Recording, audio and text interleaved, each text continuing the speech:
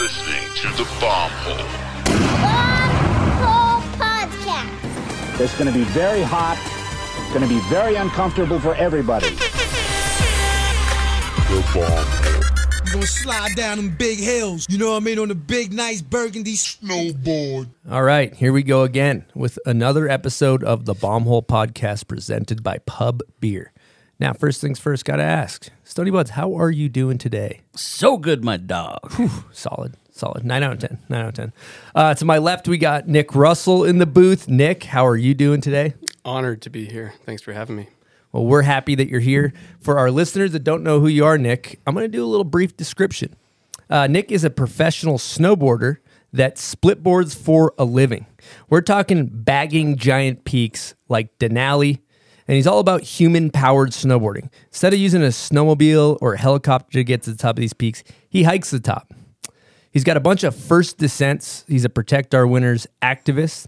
He has a long list of notable movie projects he's been in, from Warren Miller to TGR to Danny Davis's new project, Arc, which I watched this part. It's kind of a heat maker. So we're going to get into all of it, but we're going to start this thing off today with a guest question from the one they call the Froth Puppy, none other than AA Same Way Alexanders. Here we go. Yo, bomb haulers, Froth Pup here. Stoked you got Nick on. Yo, Nick. Why do you walk in the mountains instead of using other modes of transportation? I know your passion runs deep for human-powered ascents, and I'm hoping you can give the listeners a little bit more of an inside scoop to why you've chosen this path in snowboarding and what it means to you to climb these mountains and surf the earth. Later. Alpine Andrews. Hard-hitting question right out of the gate from Alex. Is that his new nickname, Alpine? That's what I was calling him when we got out last year. I like that. The Alpinist. Yeah. The Alpinist. Ooh, that's a really good one. First of all, it sounds like we're going to need some granola for this episode. Yeah, it is. Did anyone bring any? I got a couple. We'll get some at break, maybe. He keeps them in each pocket. He's got a couple fistfuls. He's got enough for everybody, huh? Yeah. You got your pole back there? Yeah, I got some poles. We're going to be pointing at things, and I got some maps and like some carabiners. This should be a great episode. Yeah, it's going to be great. I love it. I love the low key shit talking on it, because I can tell that secretly you're getting into it, low key in there. But yeah, psyched to be here. Big fan of the show, so thank you. As per Alex's question, it was never really a intentional choice to be a splitboard guy. It sort of started by necessity. When I, kind of started getting into the backcountry, the typical path, if you wanted to film, was that you needed a helicopter or you needed a snowmobile. And I didn't have money for either. I didn't really have any sponsors that were helping me out. So neither of those were in the cards. And so, it first kind of started boot packing around Grizzly Gulch and shit like that off the resort. And then I picked up a split board and sort of realized I could get fresh snow every single day, and it was free. And as I started to get older, I kind of embraced and sort of set down this path of dirtbagging, where I was trying to be as frugal as possible because I didn't want to work in the wintertime. So I was like, okay, what expenses in my life can I cut out? And one of those just happened to be a ski resort pass. And, with splitboarding, I realized that I was snowboarding more than ever without riding a chairlift. And eventually that kind of just became my go-to method of transportation in the mountains. And definitely over the years, that has evolved, where you start to fall in love with this process of, ascending the mountain under your own power and the full experience of it all, and being in the mountains for a really extended period of time. And it gives you a different experience in the mountains. I think that with all aspects of snowboarding, they're all based upon location, access, and the type of experience that you want to have out there. And, where I live in Tahoe, we have a lot of wilderness areas. So snowmobiles are not even allowed in these areas, like wilderness, national parks, all these places that happen to have the best terrain in the country. And so it's not even an option to take a sled to these spots. So you have to split board. And you know, like you don't even think about it at a certain point of like, oh, we got to walk up there. You know, it's just all part of the process, and you know, you just love the whole thing. Very eloquently Yeah, that answered was right out of the nice. gate. Well, cool. We're going to talk all about splitboarding and all the first descents and all the granola you've eaten and all those types of things. But let's maybe run it back to, you know, your roots as a competitive freestyle snowboarder or how you got into it. Grew up on the East Coast, Connecticut, then moved to Southern Vermont, Stratton specifically. First Bromley and then Stratton. Oof, we got to give Nice. let's give Bromley. Bromley an air I horn. don't think that's come up on the Wow. show yet. Yeah. Big Brom. That's exciting. Yeah. Yeah, Bromley was so sick, dude. They had the T-bar right at the half pipe. The half pipe was only like 8 feet tall. You know, you probably remember it back then. Oh, yeah. And Ross Powers was actually from Bromley before he went to Stratton. And at that time, the dudes that I looked up to that were, you know, a couple years older, it was Tyler Eamon, Nate Farrell, Greg Bokenkamp. Heavy hitters. There was a solid crew that I would follow around, like Little Grom and my back hill kit. And, you know, those guys started to migrate towards Stratton. Stratton was home of the U.S. Open. And through like late 90s, 2000s, you know, when the Open was there, that was Mecca. That was everything, dude, the center of the snowboarding universe. And no matter where you are growing up snowboarding, you're a product of your environment. And so like half pipe riding specifically was most prevalent at that time. And, you know, it'd always be like come March, you know, you're getting ready for the US Open Junior Jam and we're hiking the half pipe and doing the deal and, you know, trying to poach the half pipe later on and then eventually start competing in the main event through the qualifying series. It used to be an open event. So it would be like whole deal, pre-qualifiers, qualifiers, quarterfinals, semifinals, finals. And so it's this whole week-long event that, you know, as a little kid, you're just going to the swag booths and you're getting stickers, you're getting dues, you're getting, you know, all kinds of shit. And I remember me and my brother, it was 2000 US Open. The finals ended. We were watching from the sidelines, and that's kind of when people start dropping into the half pipe right after the last rider drops. And also, getting the banners used to be a really big thing. And me and my brother, we get in there, we get this huge banner off. It's like 5 times the size of me. I was, you know, super. What brand you grabbing? US Open 2000. Oh, the actual. Yeah. Sick. Yeah, big yellow banner. And we totally get this thing, and we're sliding down the deck of the half pipe, like sledding on this thing. And, you know, back then when it was party dudes just hammered drunk. And so they're trying to like push me off. You know, I'm like 12-year-old kid, 11 years old. I don't even know. And we get out of there like hanging onto this banner for dear life, and we still got it. That's pretty cool. Respect. You still have it now to this day? Still have it. Yeah, And that's like That's deserves to be in a museum. Yeah. for sure. We got to get it on the Piece wall of here. culture right there. Yeah. And we, a little fun fact, Nick and I were in the Green Mountain Series together. We used to battle it That's out. so sick. Who was winning? I think you were like an age group higher. Yeah. Or just like the next one up. But I got this funny memory at a slopestyle contest at Stratton, I think, that park that was on the left side, the Trisha Burns Park. Mm-hmm. They had a tabletop. Mm-hmm. Chris drops in, and back then I remember, you know, he was already seasoned and riding with no gloves. And one of the coaches at the top just like has this offhand remark like, $50 for Nate the Weed could get you a pair of gloves. Yeah. Dude, back in that day, it's so sick. You guys are, even in my day, and but not anymore. You get those half pipe skills as a kid. It's crazy. Nowadays, I wonder if kids are getting those skills, you know? Because now they're just all jibbing the rails in the park. They're not getting that half pipe foundation. Right. It was, I mean, even back then, it was kind of rare, like, you know, more common for East Coast riders to have somewhat of half pipe skills compared to the dudes in the West, like in Mammoth and whatever. Even though they had a sick half pipe, it just wasn't as popular because they had sick jumps. And, Yeah.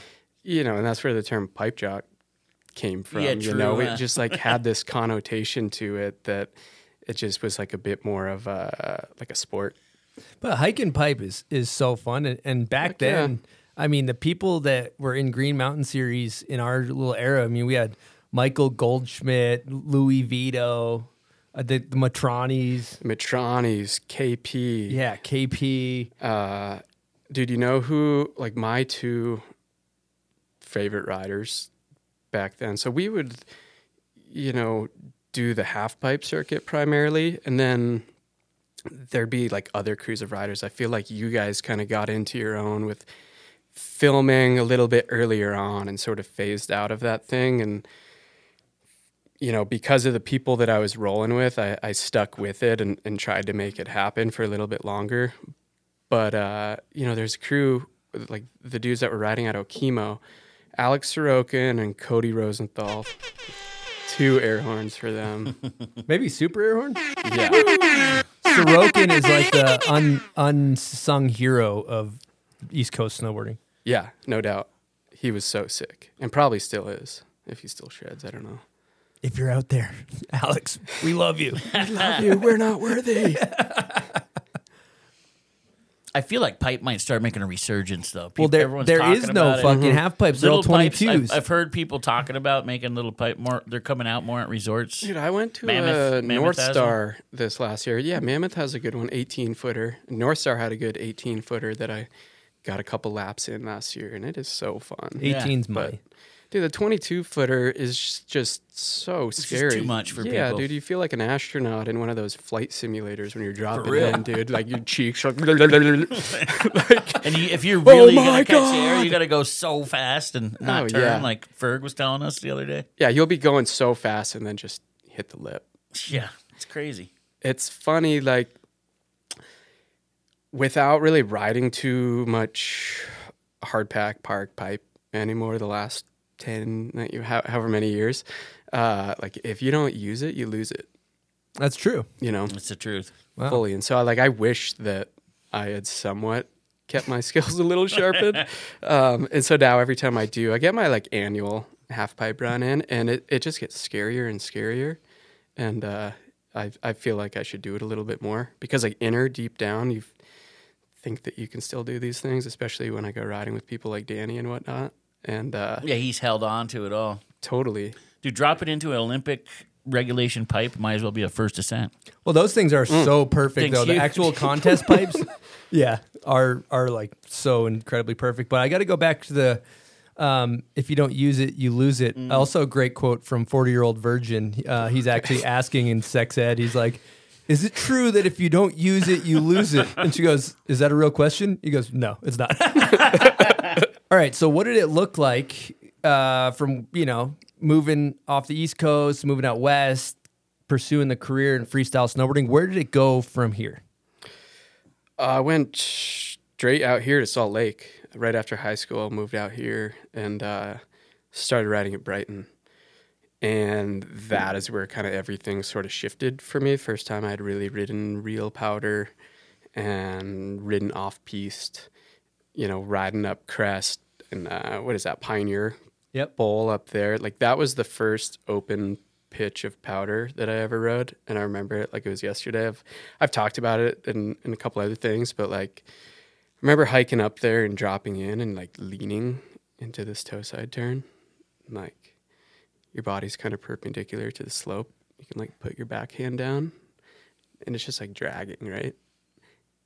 And that is floating right there. And I remember looking back up at the track, like post kind of apex of the turn, just like kind of in shock and sort of in this like floating state of bliss, right? I'm like, what was that?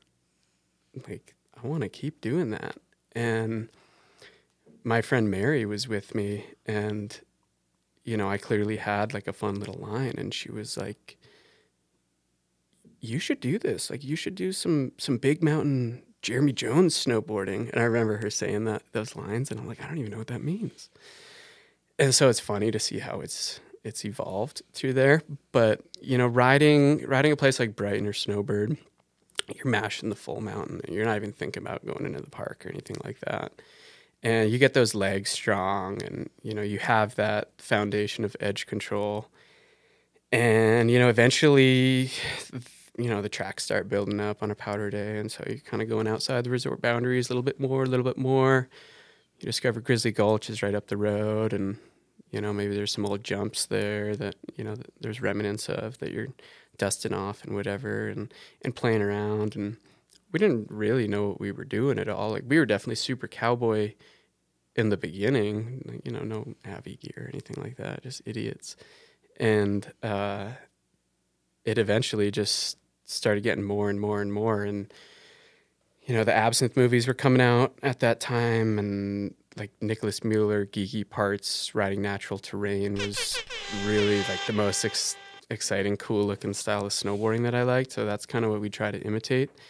And through that process, we were trying to film and shoot photos. And so learning, that whole side of snowboarding, which is another beast and talent. And, it was just sort of a snowball effect from there. All right, we're going to take a quick break and talk to you about Union Bindings. That's what Stony Buds runs. That is what I run. That's what you run too, huh? Yep, the split board. We're on split board mode in this podcast, so I'm going to talk about the Explorer binding.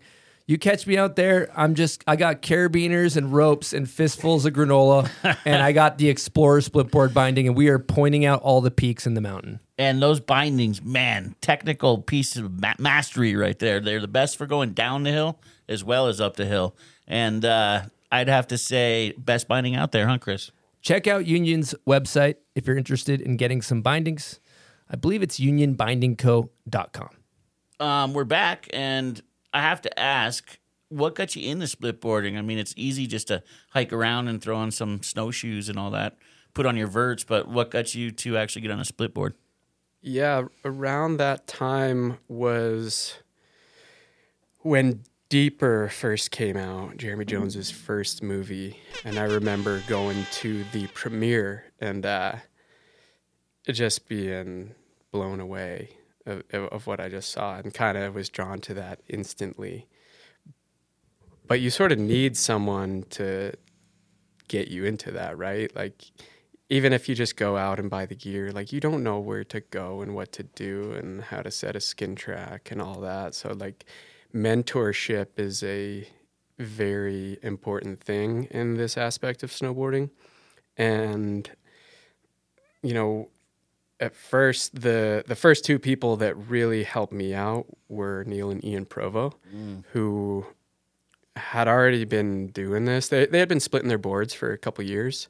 And I remember I split my first board. It might have been with them, but Zach Siebert helped me split it. And I think it was Scotty Arnold's garage. Wow. And so it kind of started chasing those guys around, and eventually met Forrest Shear, who kind of OG of the Wasatch and really great friend of mine. And he helped me out a lot. And so, like, definitely those two guys, Neil and Forrest, from the start were, big influences to me, still are, and played a big role in kind of my development in getting into the mountains this way. And you guys are splitting your own boards. Yeah, because you weren't like me, just going out there and trying to get one and get it set up. It's to have someone help me set it up and all that. You were splitting the board yourself. Yeah, totally. Which I think, like, a lot of the older guys in split boarding are like, oh, dude, I've been doing that for fucking 30 years. Yeah. Kind of like get used to it. But yeah, I was riding for Rosignol at the time, and they didn't have a factory-made split board. I think this was like 2010 or so, around then, 2009. And yeah, you just cut it right down the middle. There used to be this guy in Ogden, spacing on his name, but he would inlay an edge on the inside edge, which, when you're skinning on firm snow, whatever, is pretty crucial. Yeah. But yeah, they're way looser because you got to T-bolt them and all that. And then at that time too, there wasn't really like split board bindings that would just slide right on. So you'd be on the volet pucks, and so your bindings are like, half inch above the board, and definitely felt like a split board. And so I think in that time, people would kind of talk shit, be like, oh, the boards ride like shit. And now, the factory-made boards are super money, and you can take it on the resort and not really tell the difference. But like originally they would be pretty loose. Now every company has them. It's crazy how far it's come, huh? Yeah, and all of that is thanks to Jeremy and his trilogy, Deeper, Further, Higher. That's what showed the world, like the masses of snowboarding, like the ease of not the ease of splitboarding, but just like that anyone can do it. And that's, you know, what gave me a lot of inspo. Before I started hanging with Jeremy, he was a huge mentor of mine well before I ever met him. You know, we'd be dissecting those movies and just the in-betweens, and those films would show the process of everything and kind of make it this tangible dream that, you know, you realize if you get the right gear, if you have the knowledge of the mountains, if you have the, you know, the avalanche safety skills and you have the right crew, that you can go out and do this. You can go and fill up a heavy backpack, put a tent in there, and go beyond the ridge right there that you've always looked at and go camp out for a couple of nights. It's not that hard, you know? So like those movies for sure were a huge catalyst for me. I got a Patreon question for you, because I think a big topic is safety, and it's almost a problem. Anybody can. Your mom could buy you a split board for Christmas, and all of a sudden, this kid has a license to the backcountry and maybe no experience. So I think talking about risk maturity is something we'll be getting into. But Eric Hoffman asks, can you describe your relationship with risk now that you're going to larger ranges of the world? How do you know when you're in over your head? You always feel like you're in over your head in those big mountains, man. Like, I feel like if you don't, that's when you're going to get yourself into trouble. But to your earlier statement, you know, I feel like that safety kit, Beacon Shovel Probe, should be a prerequisite to buying a split board or a ski touring setup for sure. I heard there was something with, you know, the boom in the backcountry with COVID over the last however many years, that there, you know, major spike in ski tour and backcountry splitboard setups, but the safety gear did not have the direct correlation to that, which says a lot, you know. But man, in the big mountains, it's a very slow process, dude. Like you get into the greater ranges in Alaska and all around, and you feel pretty damn small. And having the time to really absorb your environment is crucial, you know, kind of noticing trends in the weather, seeing what faces avalanche after it snows, making sure that you're far away from them, and, you know, having as big a safety net for like that slim margin of error is crucial. And after this last trip to Nepal, you know, I've been thinking about that a lot with risk management and risk tolerance and all of that. And, you know, it is part of the whole thing. You know, there is that inherent danger of going in the mountains, whether you're in Alaska or you're here on Grizzly Gulch. You know, there is an inherent danger into going in the backcountry. It is not controlled. It is not a safe place. And so all of our training over the years that we do every year, refreshers, you know, it's all about, you know, how do you go into dangerous places and do it safely? I feel like I'm a pretty conservative snowboarder. You know, there is a time and place where you can open it up and get a film-worthy line, but that might only happen once or, you know, a couple times a year. If you're lucky. Like sometimes it doesn't even happen at all. And like, I think it's easy for a lot of people to, you know, see a peak and mind surf and whatever and be like, I'd fucking, you know, point it, bomb it off that cliff and whatever. But you realize like when you're on foot, you know, that safety net is like non-existent. It's you and your crew that you have to rely on.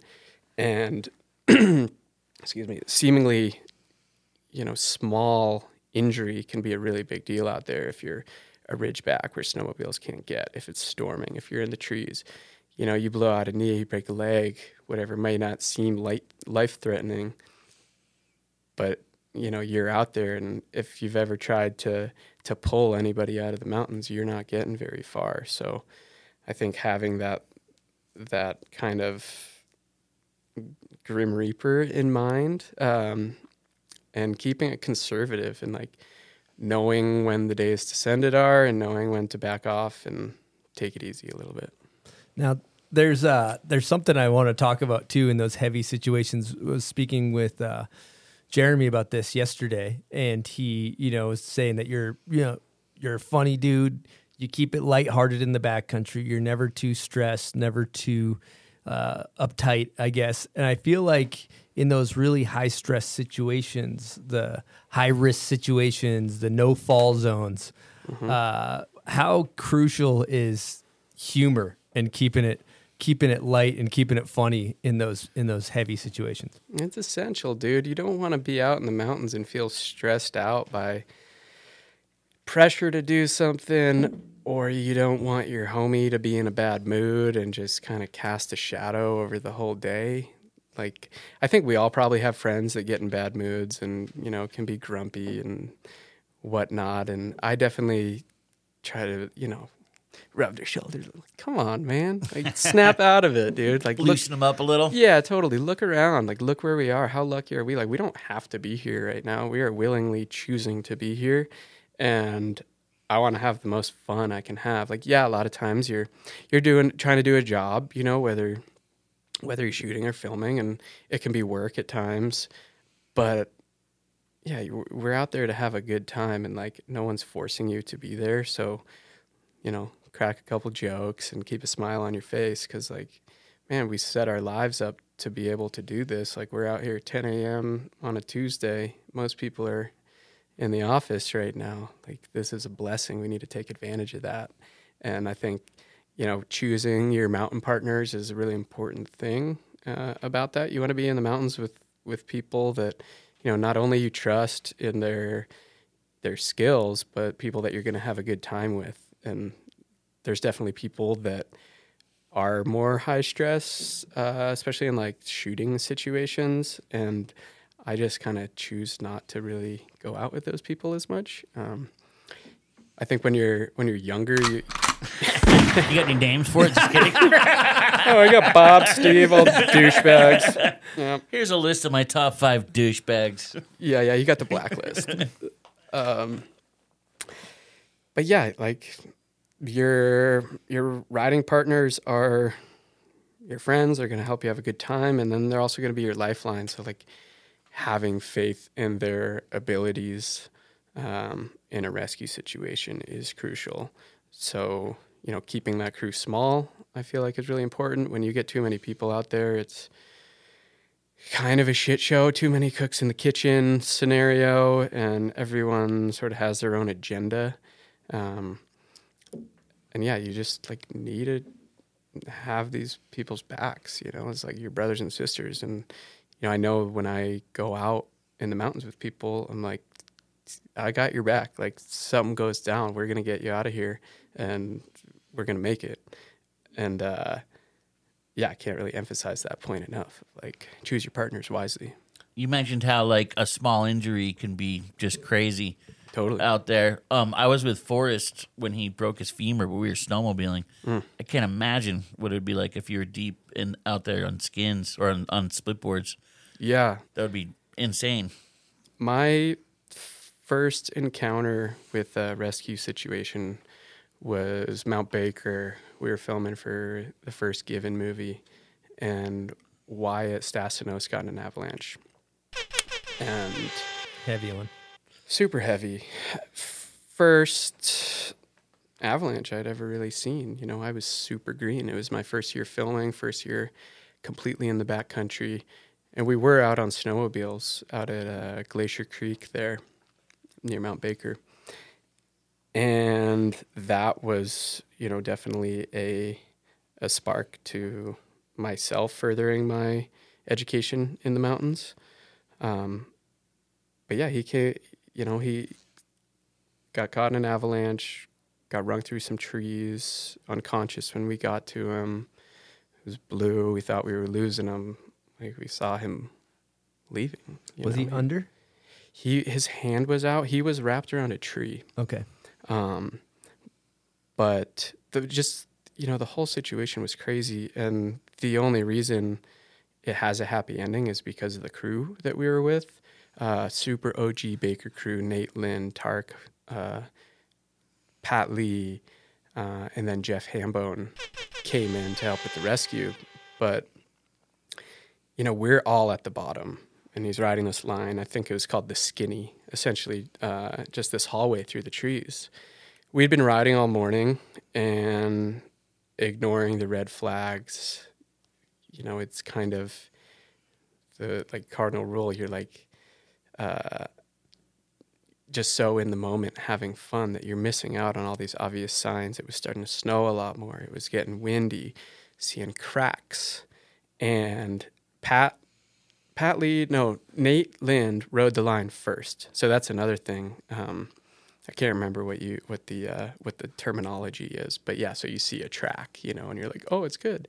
And you can hear in the clip, it's in the movie, he's like, oh, it was so fun, from the bottom. We're all at the bottom watching. Wyatt drops in, cracks it off, and, gets carried and disappears. And in that moment, you're waiting for your friend to come over the radio or to hear a yell, all good, did you pull out right? Did you pull out right? Hoping that he made it out right, and he didn't. And we had all hopped on the snowmobiles. I had been doubled out there. I didn't really even know how to snowmobile. Grab a board, we go up there, and those guys came in from the top. I had grabbed someone else's board, I think Nate Lynn's board, and give it to him. And I was shook, man, And then I go down on the sled halfway and walk into the slope from halfway, and I remember I'm walking in cement. When you're walking through that shit, it's slow motion. It's like those dreams where you're trying to punch and you just can't do it. And yeah, so we get to him, and he comes back to, and we had to, strap him to his board where his, essentially his binding was ripped off his board, so we were able to use that as a sled. And I remember we're pulling him down, 6 of us, through full war field, broken trees, huge debris piles, and it was gnarly to get to the bottom of this slope. And someone had left to go get help. There was no cell service or anything. Someone left to go get help. It's 13 miles out there. And we get back to the road. Homie goes to, Chair 9 Pizza, whatever that pizza shop is right there. Just happens to run in there.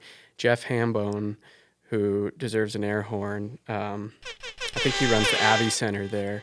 Super boss. He comes out to basically help. We splint his leg up, using camera tripod, belts, bootlaces, whatever we had. We were not prepared for it. We didn't have a proper first aid kit. We didn't have a satellite phone.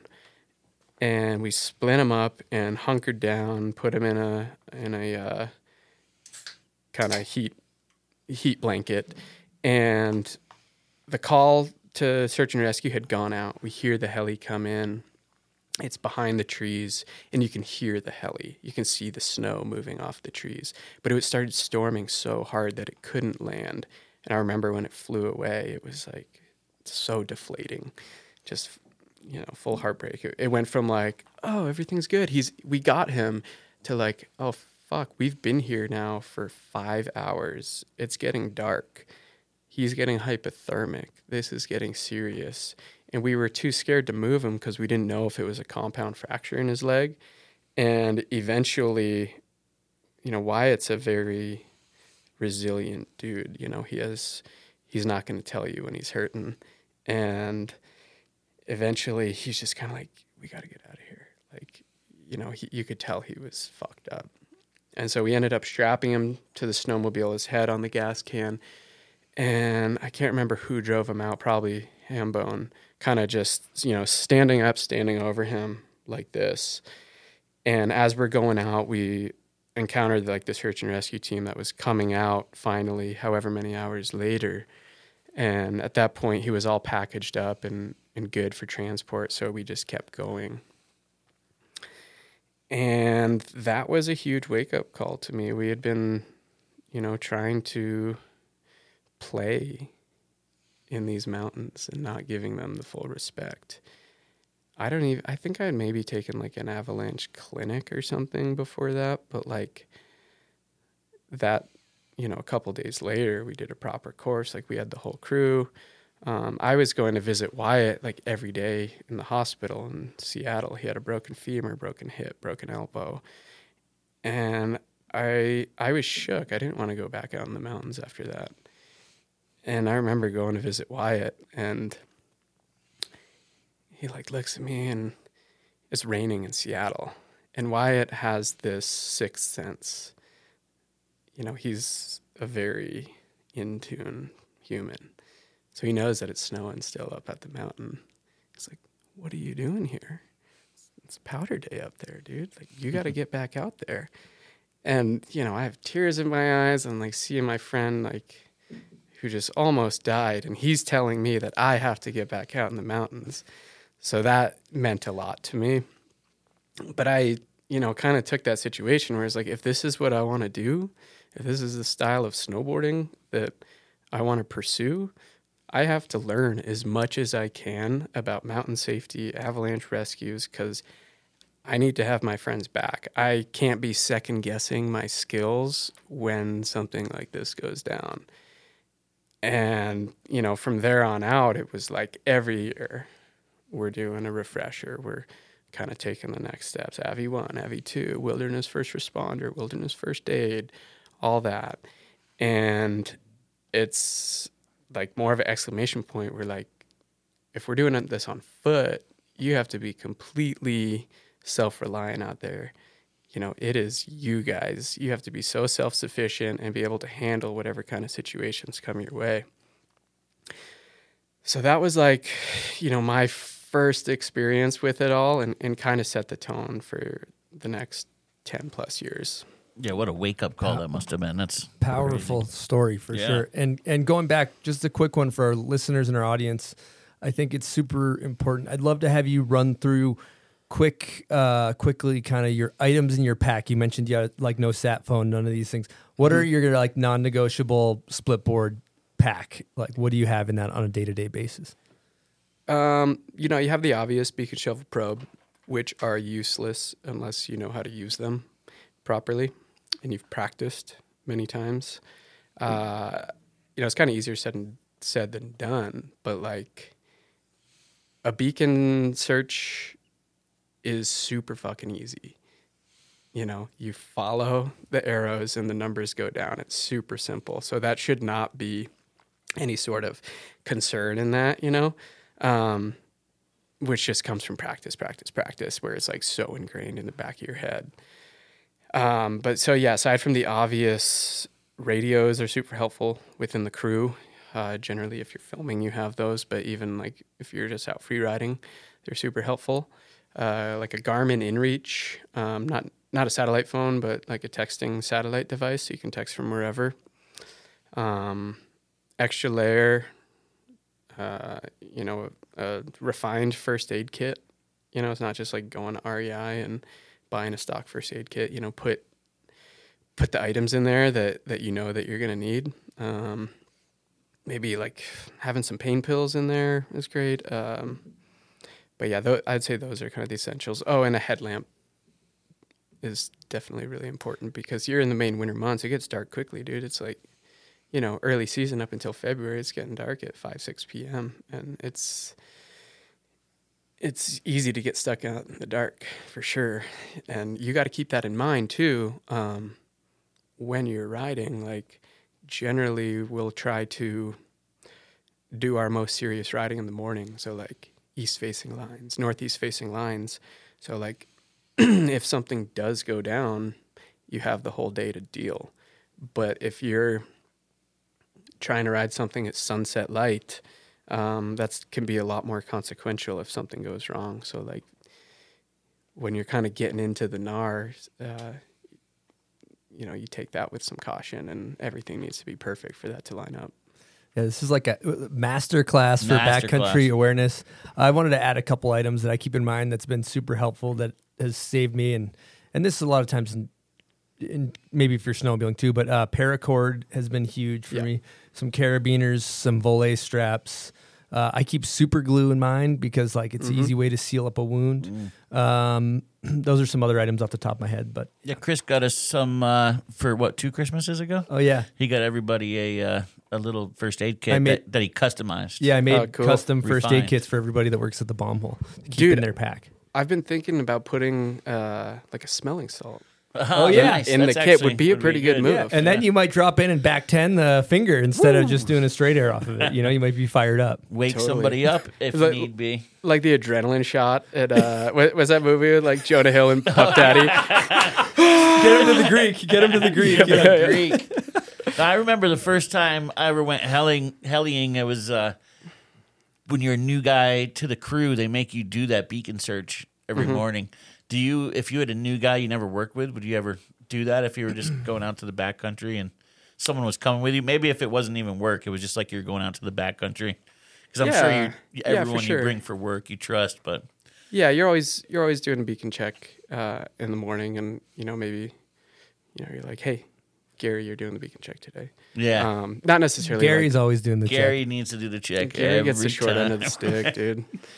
But no, I like what you said about paracord and carabiners because that is, a pretty important thing if you need to pull somebody out. But like I said, if you've ever tried to do that, like make a sled and pull somebody out, it is fucking hard, man. Like to get someone, 100 feet is a really big effort. So to think that you're going to get somebody up and over a mountain is not really realistic. So you need to have these safety plans in place. Who are you going to call? Ghostbusters. But yeah, who are you going to call? Like, what are the the direct lines to the search and rescue and where you live and what range that you're in is kind of an important thing to know. And usually 911 is the best thing, but you can have that direct line to SAR and also having an idea of like where are these helis coming from if you're going to need a helicopter rescue, because more often than not, it's going to take couple hours at least if they can even get in there. So just keeping those things in mind when you're trying to step up into bigger terrain.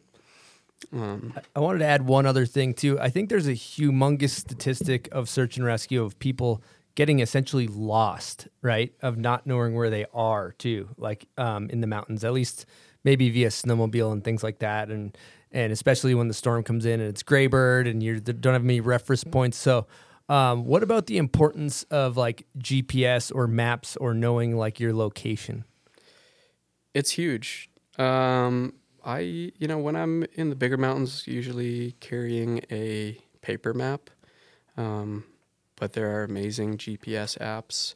Onyx Backcountry is my favorite. I think that's getting more and more popular to kind of map out your route and things like that. But to your point with sleds and people kind of just getting lost, like you can get yourself into a lot of trouble with a snowmobile. And that's part of the reason why I love splitboarding so much is because you are self-reliant. You are not at the mercy of a machine that breaks down. I think it's like kind of fucking crazy that sleds go out like however many miles deep in the backcountry, and you don't have a splitboard. The thing about your splitboard is like you can go anywhere with that thing. It's such an amazing tool of moving through the mountains. It's so efficient that like you can literally go anywhere. But with like a snow machine, that thing breaks down and you don't have a fucking splitboard. Like think about post holing 10 miles. Yeah, right, dude. Like so I keep that shit in mind. I even think that too, like about helicopters. Like when the heli breaks down and we're out here, we're fucked. Yeah, there's no getting out of that one. Yeah. That's crazy, your story about how the helicopter came and had to take away. And we couldn't leave. see it That's too, nuts. which was the crazy thing. Oh, you couldn't even see it? No, it was You like just behind heard this. it. Yeah, we just heard it behind this tree band, and you like have this feeling like the cavalry's here, everything's all good. Yeah, everything's going to be great. Nope. And then they leave. All right, we're going to take a quick break and talk to you guys about Hippies. It's a great snack if you're in the backcountry or you're at your office job 9 to 5, buds. Yes, the chickpea tortilla mixture, delicious. This is one of my favorite new snacks right now. I've been putting them down in between podcasts when I'm doing office work. It's great. They're gluten-free, vegan, and non-GMO. So if you're looking for a healthy alternative that tastes just as good as a freaking Dorito, it's not like eating cardboard like some of these healthy snacks. They're bomb. So check out hippies.com and use promo code BOMBHOLE20 for 20% off. Again, hippies.com, promo code BOMBHOLE20 for 20% off. All right, let's take a second and talk about Volcom. Let's get into the fit. I think our guest just left to take a fit, and let's get into it. Have you ever taken a backcountry fit? I actually have, and wow. I do that technique where you kind of hold the snowmobile and go back. What's your move out there? Actually, I put a glove on the running board of the snowmobile to take a backcountry fit. Oh, really? Wow. Pro tip, To you try lean that against out. it. Fitting in the backcountry. Let's go. Hey Bommel, this is Brian Iguchi. Let's talk some fit. My signature collection consists of a Gore-Tex jacket, pant, and a vest. It's within the GPT category, so it's a high-end, high-performance, the highest end high-performance gear you can get through Volcom. The pant and jacket are made from a stretched, breathable fabric. The fit, it's baggy but not too baggy. You know, what's really important to me is being able to hike, and if you're boot packing up something steep, you really want to lift your legs with ease. And having the lightweight, breathable, flexible fabric really does allow you to move freely in the mountains. And, you know, when you're putting in big, long days, it really makes a difference. Rain, sleet, hail, Wyoming winters aren't friendly, but with the breathability and lightweight fabric, with the vest, you throw that on, zip it up, and it's pretty bomber, man. Like, I've been out in extremely cold temperatures, and with the proper layering, you know, I've had complete success. So, you know, comfortable all day. All right, we're going to take a quick break and talk to you guys about our new sponsor, DB. Yeah, we have a new partner this winter, and they are a travel brand designed in Scandinavia. Built for the journey, DB's products feature the hookup system. And the cool thing about this is you can carry your board bag, your wheeler bag, and your backpack all with one single hand. Yeah, these are some quality bags, buds. They feature rib cage technology, ensuring all your gear is protected. DB is the brand for award-winning snow travel gear. It's backed by some of the best: Sage Kotzeberg, Kevin Backstrom, Estelle Pensiero, and Gimbal God, and many more. If you want to find out more, you can follow DB at DB Journey. That is at DBJOURNEY. On IG, or if you want to go on their website, head on over to dbjourney.com and sign up for the DB Black membership and be the first to know when their new Sage Kotzeberg line drops this winter. And the best hooked up luggage ride this winter wins a full Sage Kotzeberg edition travel collection. So be sure to check them out on Instagram at DBJourney and head on over to their website, dbjourney.com. Quality board bags, roller bags, backpacks, some of the best you can find. All right, I got a couple questions for you here, Nick. You mentioned winter camping, like, oh, you can just scoot with your friends You made it sound mellow, over huh? the next ridge and camp out and Scooting split board. is what we do. Yeah, you scoot around. And I've gone winter camping. It sucks ass, Yeah, dude. it's not as mellow as he described. I was just like, I didn't sleep. I just basically, for the entire night, I just shivered.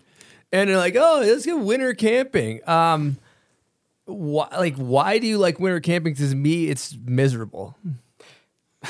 I would say for me as well. Yeah, Bud's Yeah, not you involved. Not probably gonna- don't not have the gonna right catch me out gear, there. first of all. But it's also very intentional why you go winter camping. To suffer? No, you're not That going Class B fun or whatever. Class B, Type 2. Type 2. Class B substance is what you're thinking of, I think, Bud. Class B misdemeanor. Whoops. Yeah, I got familiar those with mixed those. up. That's from your drug court class you had to My go bad. to. Yeah. You know, yeah, no, it's very intentional of where you're going and why you are going camping. And it's generally because it's an area that, you know, is like a little too deep to get to in a day hit. And especially if you want to session and ride a bunch of lines around these things. And so, like, you know, maybe you get to the top of a peak and you see that peak on the horizon with a bunch of cool looking terrain around there that you could maybe make it to in a day, but it's like getting there and there's not enough hours in the day, so you got to come home. So it's worth the effort to go out there. That first day is tough, dude. You have a heavy backpack, you're slogging, and it fucking sucks. But you know that you just have one day of suffering, and then you get out there and you're set up, and then you've essentially eliminated the approach to these lines that you want to ride, and like you're sleeping at the bottom of these dream lines, man. It's the only way to access and ride these proper things, and to do it safely, right? Like with the really big lines takes a couple days or weeks even to figure out their moods. You know, when is the best time to be dropping in? How long is it going to take to climb up? What are the key hazards that I'm looking out for? Am I seeing rockfall come down? Am I seeing slough come down?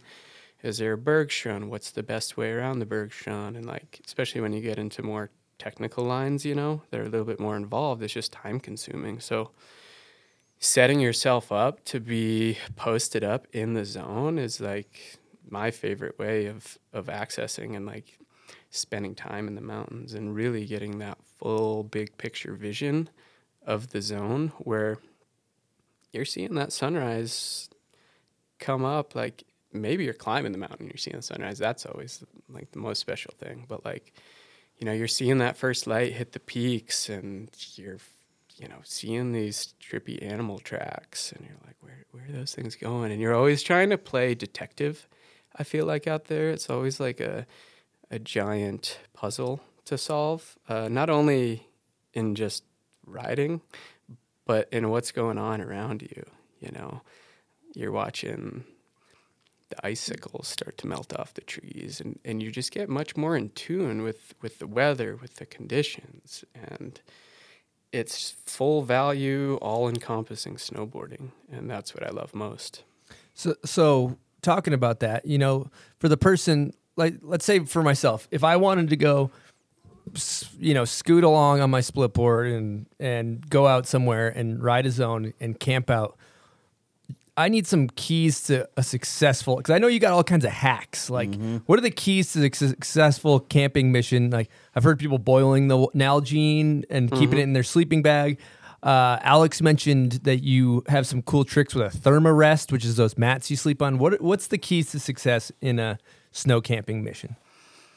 I'd say the main key is like comfort is king. You want to be comfortable out there. And now that I'm like getting a little bit older, I will kind of, you know, bring maybe more shit than I need sometimes so I can be a little bit more comfortable.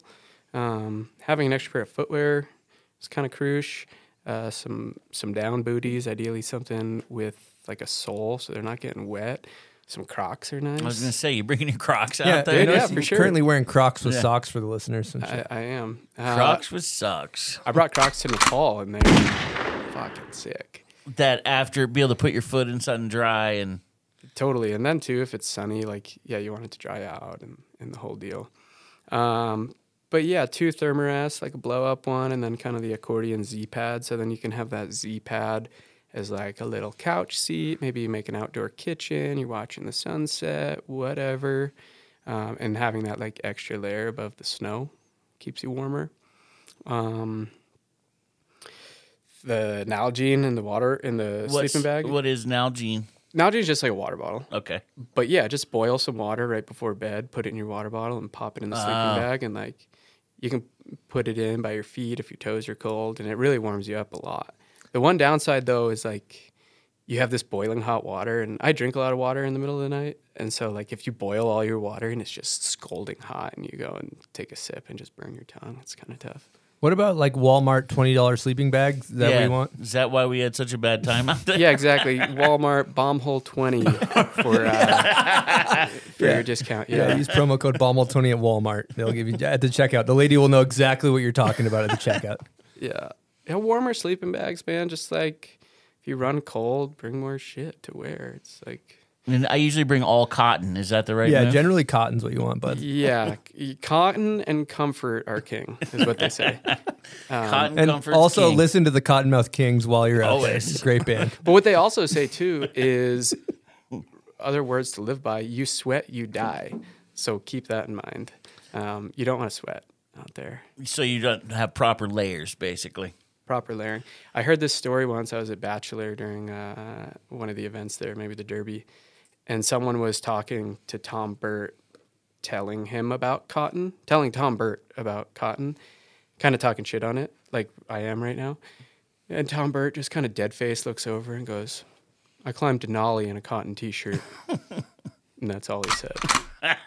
So That's some Tom boss Burt's moves pro right cotton. there. I like Those guys I know. like that too. I can Lucas get behind them. Magoon, and Tom Burt, both Cotton. pro cotton. Jim Zellers has the pro tip where he brings up 2 base layer shirts. So you get to the top of the mountain and he changes shirts if you sweat a lot. Yeah, so then he doesn't have that wet layer under there that's going to. And then what you want to do is you just want to leave the shirt up there and just throw it. You don't need to bring it Great down. for the dude. environment. Yeah. Leave no trace. Now, do you pack your shit out or what?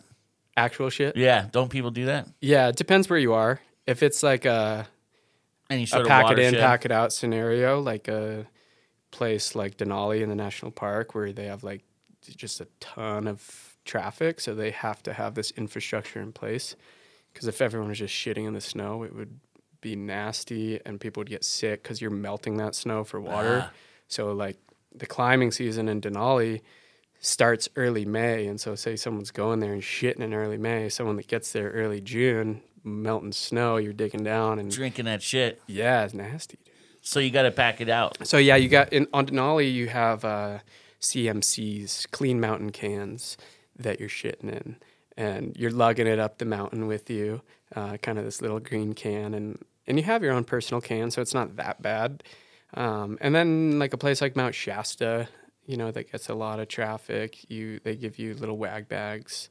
So it just kind of depends where you are, and then if there are no regulations in place, kind of having that proper knowledge of like leave no trace ethics, where you know you're digging a proper hole, you're burning your TP, and the whole deal like that. You ever fill your shit can up and have to use someone else's or something? Yeah, for sure. But you have other bags. Okay. So like you bring a grip of bags up there.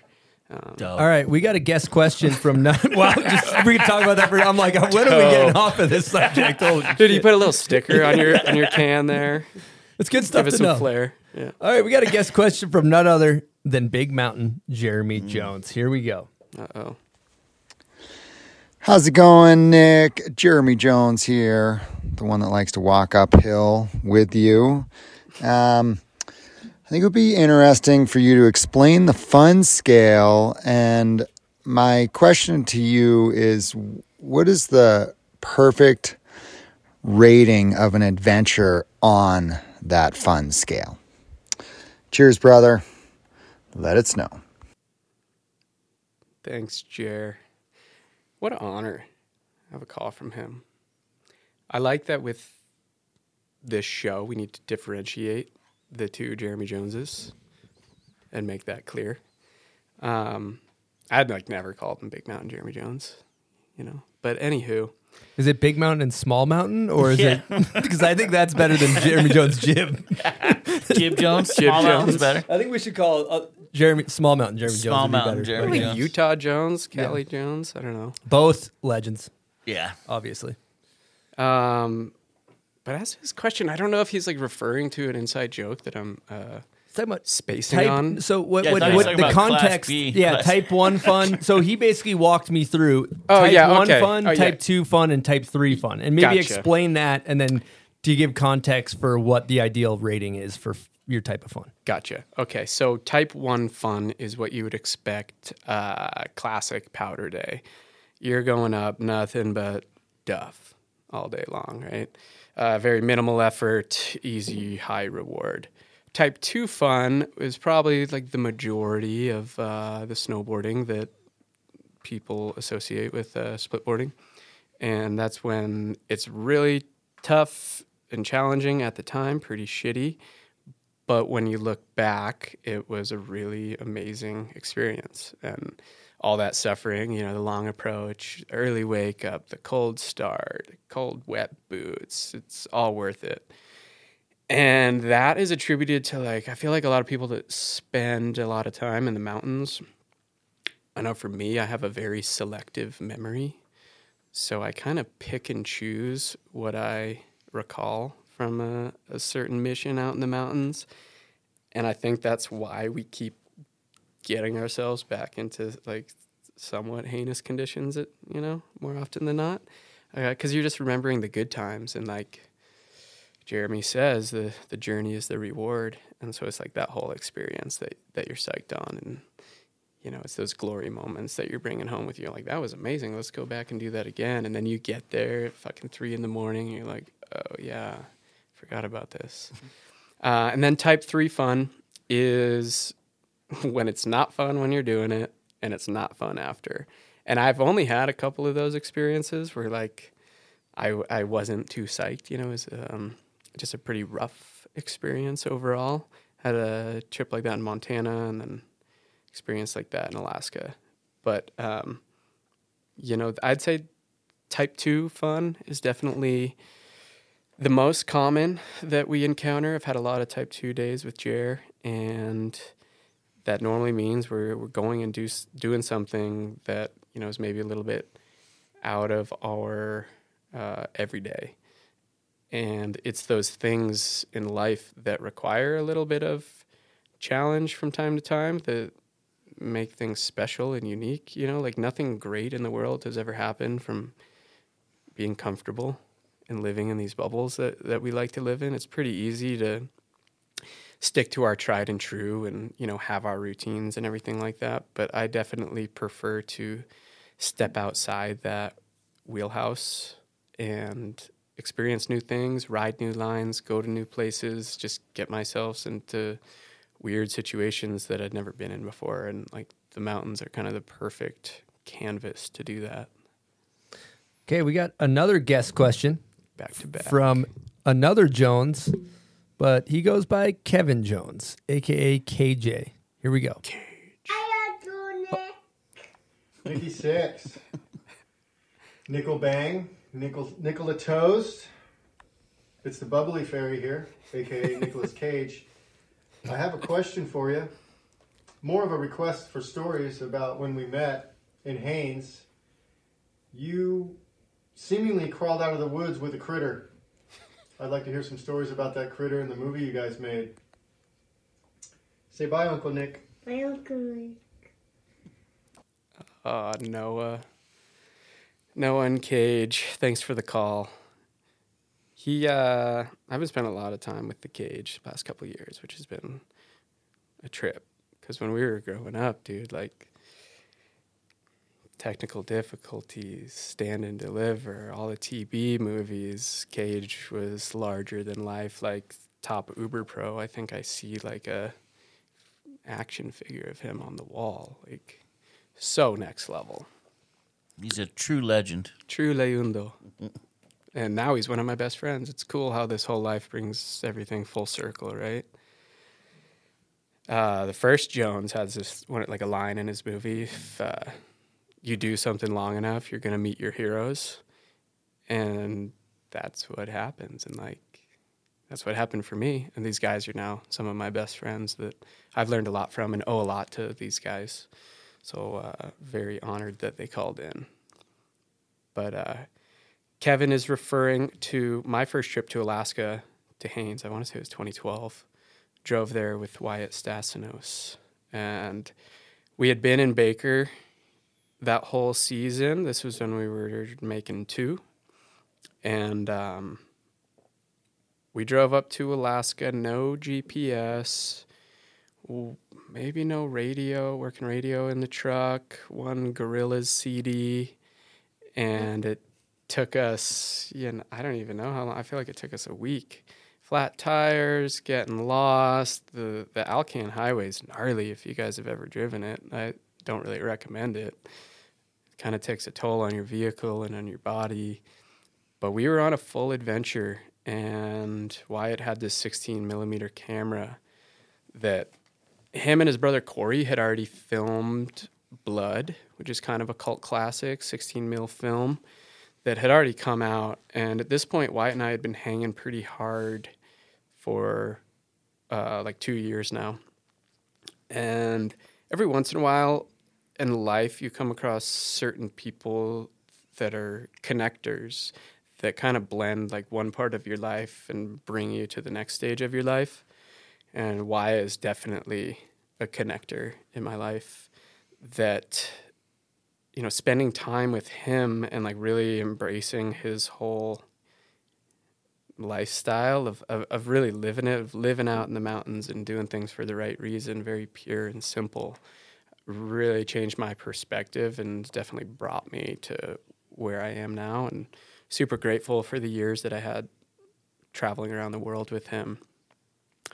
And we drove to Alaska, just kind of showed up. I sort of had a loose invitation to go up there and fly in a helicopter. I'd never been in a helicopter. And so like with this loose invitation, I was like, Wyatt, let's go to Alaska, dude. And so I just brought him with me basically and showed up with Wyatt. We go straight to basically the edge of town to the water, and we're making PB&J sandwiches out of the back of the truck. We didn't have any money. We were super broke.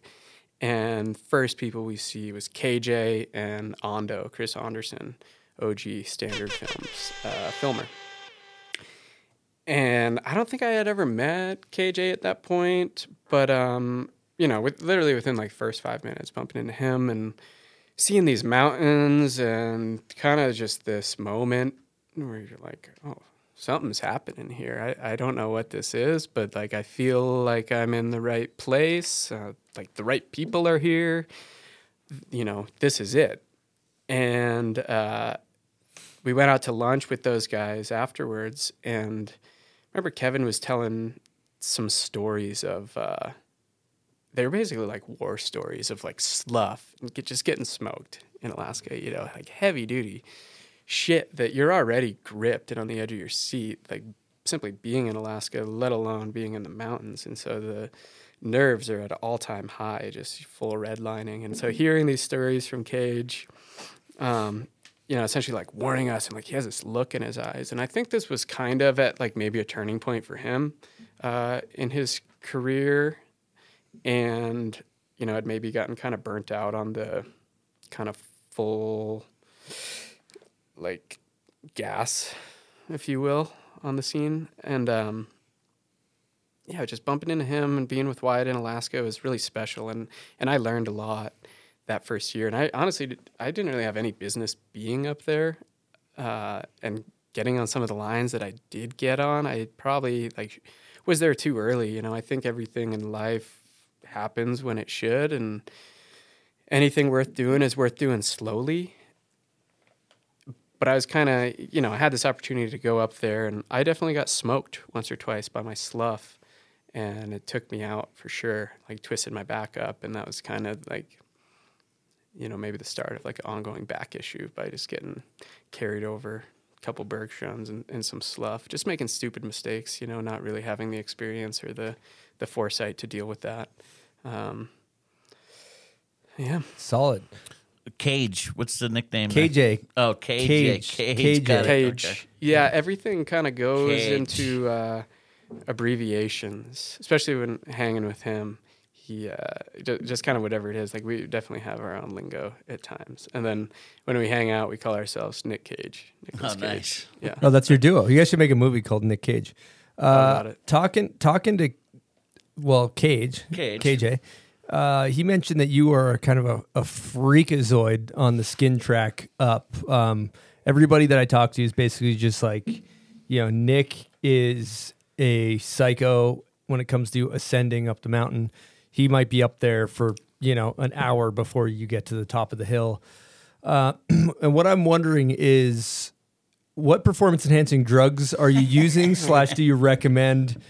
And is it anabolic steroids or mushrooms or what? You know, what is it? What is it? What do you recommend? Run through wall smelling salts. Run through wall maybe. smelling salts. Yeah, it could be. Dude, if you guys have any, I would love to take some home. Oh, let's have you ever hit one? No. We got some. Let's hit one right now. Uh-oh. If we're talking steroids, I mean, these are basically legal steroids here. Squeeze it. Are they legal? FDA approved? That's a little bit of a gray area. Yeah, it's a gray area. We're working on that. Crush here. I think it is. You squeeze it and give it a little whiff. Woo! That's a good reaction. It's kind of like getting salt water in your nose. Nothing like someone's first watching them do their first salt, you know? Oh. Woo! All right, we're ready to go. All right. Dude, for sure put that in the first aid kit. Yeah. Yeah. Mm-hmm. Snap you right to it when you need it. Wow. Okay. All right.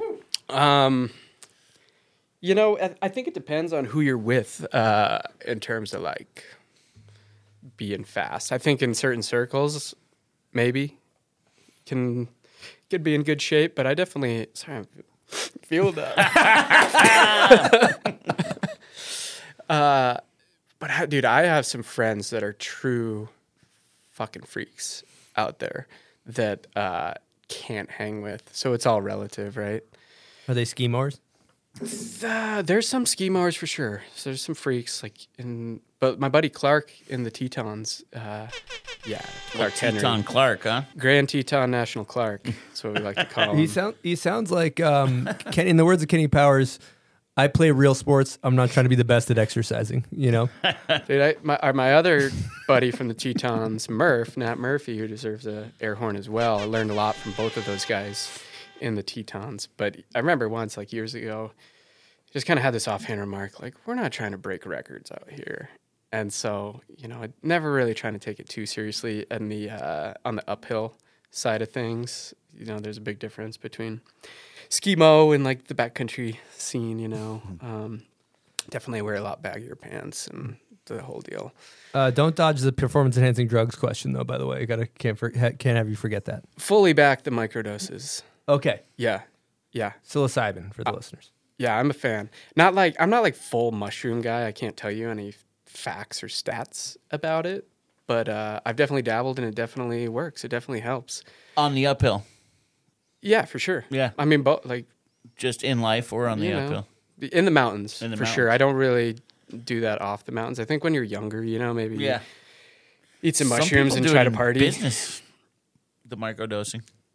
On the stock market or something. Yeah, it's supposed to make you think outside the box a little bit. And yeah, I mean, it's so much more socially acceptable to talk about it these days. We're talking microdose, though. Micro, sometimes accidental macro, you know, at times. May or may not big difference between micro and macro. Yeah, out like there. The clouds start having a little bit more definition to them, and the sky's a little brighter. Sparkles in the snow are a little brighter. But yeah, very micro. And it helps for sure. And I think it's going to be legalized, like, you know, definitely medicinally here pretty soon. Yeah, I've heard that. And I think certain places it already is. Maybe Colorado, I think it already is. Probably. Yeah, I'm not sure, though. Maybe Oregon, I don't know. Yeah, Oregon. Run through a wall, smelling salt, a little microdose, you're up at the top of the hill before you know it. Boom. Yeah, we call, like weed, we'll call hill flatteners. Just makes it all flat. You just cruise along. Totally. When you're in some mundane terrain, you know, like not when you're getting into the gnar, but like when you're in some mundane terrain and you got to cover some miles, like, yeah, why not? Take some hill flatters. Yeah. I got a quick Patreon question. Yeah. This is from Clovis, and he's asked, among split boarders, who puts in the best/worst skin tracks? In your opinion, what's a bad skin track? A bad skin track is straight up the mountain. You'll see a lot of that out here in the Wasatch. And we got this area in Tahoe on the West Shore where it's kind of like a notorious, really steep skin track that gets put in. And I think a lot of that is based off of like dawn patrollers going up and trying to get their fill before they got to go to work. And it's a lot easier. If you're the first one up, it is easier for you to go straight up. You have a lot more traction and whatever. But if you're like trying to set a skin track, understanding that you're in a zone that a lot of people are maybe going to use it, kind of a dick move. So like, especially if it's deep and you're breaking trail, like I feel like that's some of the community service aspect of being a steward of the mountains is, you know, oftentimes like you get somewhere first. And so we're setting the track to go into these places, like the crew that I'm with, and you want to set a good track. And so like, apparently I don't know what the actual degree of steepness is, but in a guides course, they tell you that whatever that degree is, it's basically like you should never have to put your like high heel risers on second level. Like you should only just be in the main one. And kind of when you start going straight up, you start slipping, and after a few people have been up there, like gets really slippery and it gets frustrating. And I think that's really tough for people first getting into splitboarding. But something to remember is like if there's a skin track somewhere and it sucks, it's super icy, whatever, blown out on kick turns, like just set your own skin track. It's a lot easier. Set a new one. Set a new one. Make a Pro few more, tip. make a few more switchbacks there. It's going to save yourself the energy. And that's how I feel like people just coming out in the early stages get worked so easy and like have this bad taste in their mouth with splitboarding, is that like maybe the track that you took wasn't the best way. Like a proper route through the mountains should be seamless, and you shouldn't be working too hard out there. I have a question. Do you detune your middle edges between your split board so they don't catch at all on hardpack, or do you just leave them razor sharp? Razor sharp. Okay. Someone was telling us to detune. I think it was Kevin. Cage. Yep. We got a great Patreon question in regards to the ascent up the skin track and I guess Banter Gods. Who's that from? Yes. This one is from Johnny Mandio. And he says, you have shared the skin track with an all-time list of amazing snowboarders, skiers, men, and women from all around the world. I got to know, who are your top 5 skin track banter gods? Good question. That is a good question. Taking the top spot would have to be the Doctor, Jeremy Jones. The Doctor? Yeah, Dr. Jones. He's a spineologist, kind of like a chiropractor, really good at spines. But I thought that was like Indiana Jones reference there or something, but it's not. It's a lot of, Dr. Jones. Dr. Jones, you say no touch anything. I didn't touch anything. Great movies. Yeah. Riding with Jer is great because some people you go out and they'll, it's like kind of a race kind of. And the fast friends that I'm talking about, they'll be 10 minutes in front of you for like 4 hours. Like, oh, great, going riding with you today. I got to see the back of your backpack, But Jeremy will, anytime you're going riding with him, you're holding the conversation the entire time, and we go at a pretty civil pace. A good pace is when you can hold a conversation while you're walking or hiking and whatnot. And with him, you'll be talking about things from snowboarding to climate to giving advice on relationships and sponsors and the whole, just life in general, So he's like very good mentor and friend in the mountains to chat with. Can we get an impersonation of something he might say? Yeah. Nick, the thing about that is it's like slough management, man. And I don't know. I was spacing. Danny does a really good one. Danny's impersonations. Danny's just an impersonation god out there. Would you put him on your banter? He's got to be on the banter list. He's definitely on the box.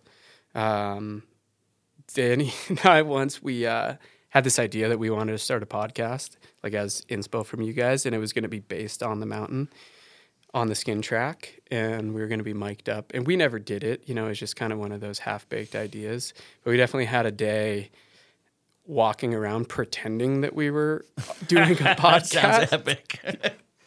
Yeah, maybe impersonations mixed with some really heavy breathing is what that would be. But yeah, so the thing about that sounds like a great podcast. Those might have been some like accidental macros involved. Macro, not micro that day. Yeah.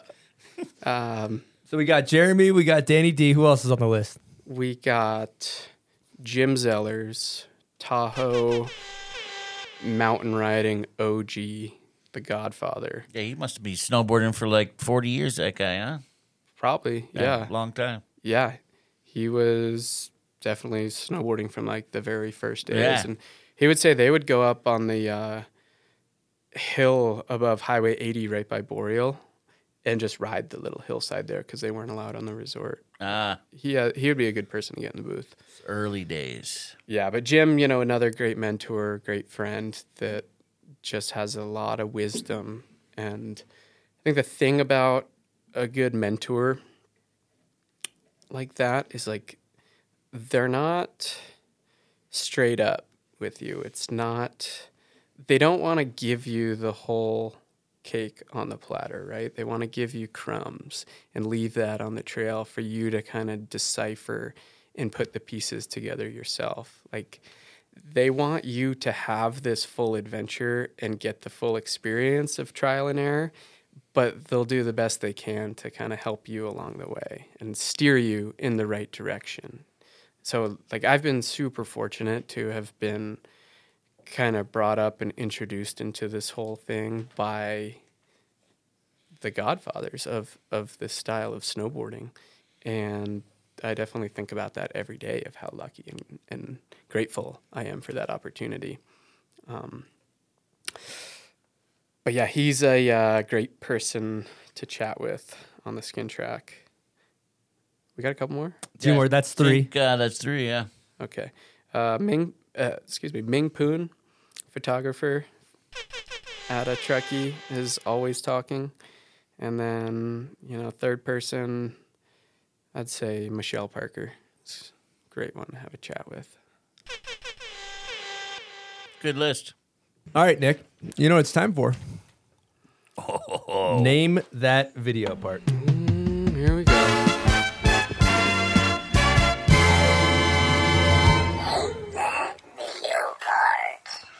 Name That Video Part is presented by Mammoth Mountain.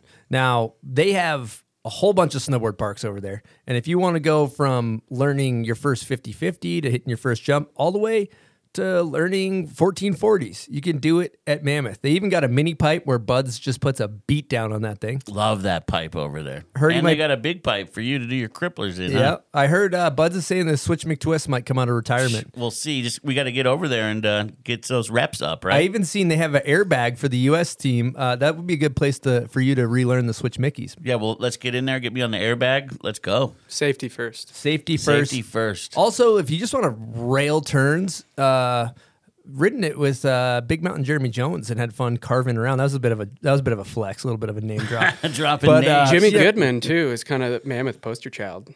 Follow him around. Mammoth has amazing terrain, huge mountain. So if you're looking for a great vacation or a great place to go snowboarding and you're looking for somewhere to go, I highly recommend checking out Mammoth Mountain. Now, it's time for Name That Video Part.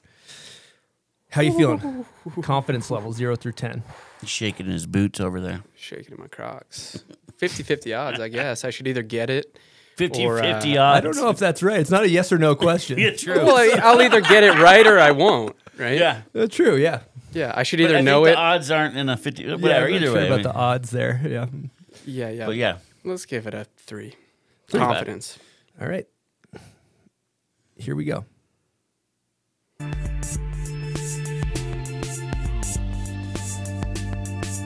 It's a robot food That's correct. movie.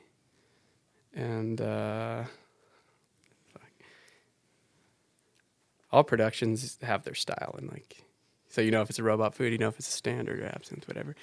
Robot food, I have no idea, to be honest, but it's probably like a Louis Fountain. I got another, so I stopped it, but there's a little more to the song. This is going to be a little bit more of a crumb. Here we go. And here we have a mailbox, rickety Parker? old mailbox I know, yeah. on Travis top of Parker. gas pumps. I should have. That was a meatball. You got it That right. was a meatball. You got it right. But also, I'm going to go Yeah, ahead and thank say you. that's my favorite video part in the entire world, and it's Travis Parker in Afterbang. That's your favorite part in the world. That's my favorite part Wow. ever made. Just the blend of lighthearted snowboarding, tricks, the editing. He's spinning around on the trash can. He's doing butters. That was a sick part. It's just top of the trash can there, the little not a spin. He's doing he does a cab 9 nose. He does a back rodeo 9, back rodeo 7 mute grab. Such a random trick. But anyway, love that part. And what you just won is a Bomb Hole Yeti carry-all filled with Bomb Hole merch. Man, thank you. You got some sweatpants in there. You got a hoodie. You got some socks. Thank you. Yeah. All available where, buds? Bombhole.com. We forgot to throw in some Bomb Hole run through a wall smelling salts as well. and you can give us your review on Peace. Slip them in your backcountry. See how pack. enhancing they are for your performance. Dude, thank you guys. I brought something for you as well. Oh, wow. little We get a little gift. Yeah, yeah. Oh, this is great. Little Secret Santa here. Yeah, little Secret We Santa. love You know, this. you guys have so much memorabilia that like I didn't really know what to bring. And so just coming home from Nepal, I figured you guys could use a little flair of some prayer flags here. And That's you can amazing. decide where they go, maybe right in front of the desk here. Yeah. These are like a long set for sure, so you can slice them and dice them. Wow, that's really cool. Wow. Thank you for the gift. Yeah, That's you're welcome. special. Straight from Kathmandu.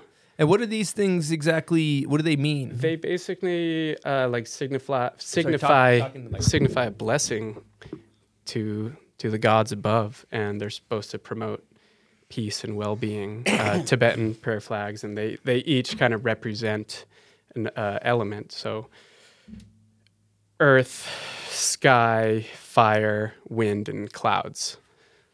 So it kind of has it all. Wow, thank you for this thoughtful gift, Nick.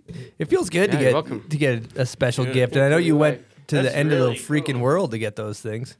This is really long It too. is. Huh? They're pretty long. Yeah, we'll have to. lace it up for the episode. All right, our set is looking dialed in. We got the Tibetan flag, and for part, thank you so much again for that. Yeah, It feels very good. kind. It warms the heart to It get a does. gift. I really appreciate that. And part 2, this is for the listeners. If you know the video part, comment on the photo of Nick's face on our Instagram when his episode comes out, and that is where we pick our winner. Here we go. This one's kind of for the OGs.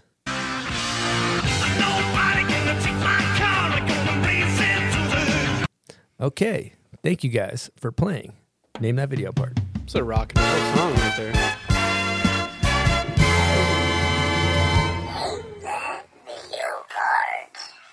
So I heard that I think around 2015, you kind of had some adversity that you battled, and I'd love for the listeners to hear that story. Yeah. I got really sick in 2015, started the winter. I was getting ready to head out on the road for the season with Wyatt and his brother Corey, and just started feeling shitty, kind of flu-like symptoms. So I went to the doctor, and they thought it was pneumonia, so they gave me some antibiotics, and like a week or more went by, and still started feeling just terrible. And it all of a sudden became really hard to breathe. And we were in Jackson Hole at this point, and went to the hospital to go get a chest x-ray. Basically, the doctor comes in telling me that they need to life flight me to Salt Lake City. They found a grapefruit-size abscess in my liver right here that was pushing up against my lung, and that's why it was so hard to breathe. And kind of was feeling just so sick that I was very out of it and didn't really understand the severity of it at the time, even though I was being medevaced to Salt Lake in the middle of the night, and ended up in the hospital there for over a month, essentially bedridden. And there were doctors coming in all hours of the night, like specialists, basically trying to figure out what was wrong with me, because they didn't know.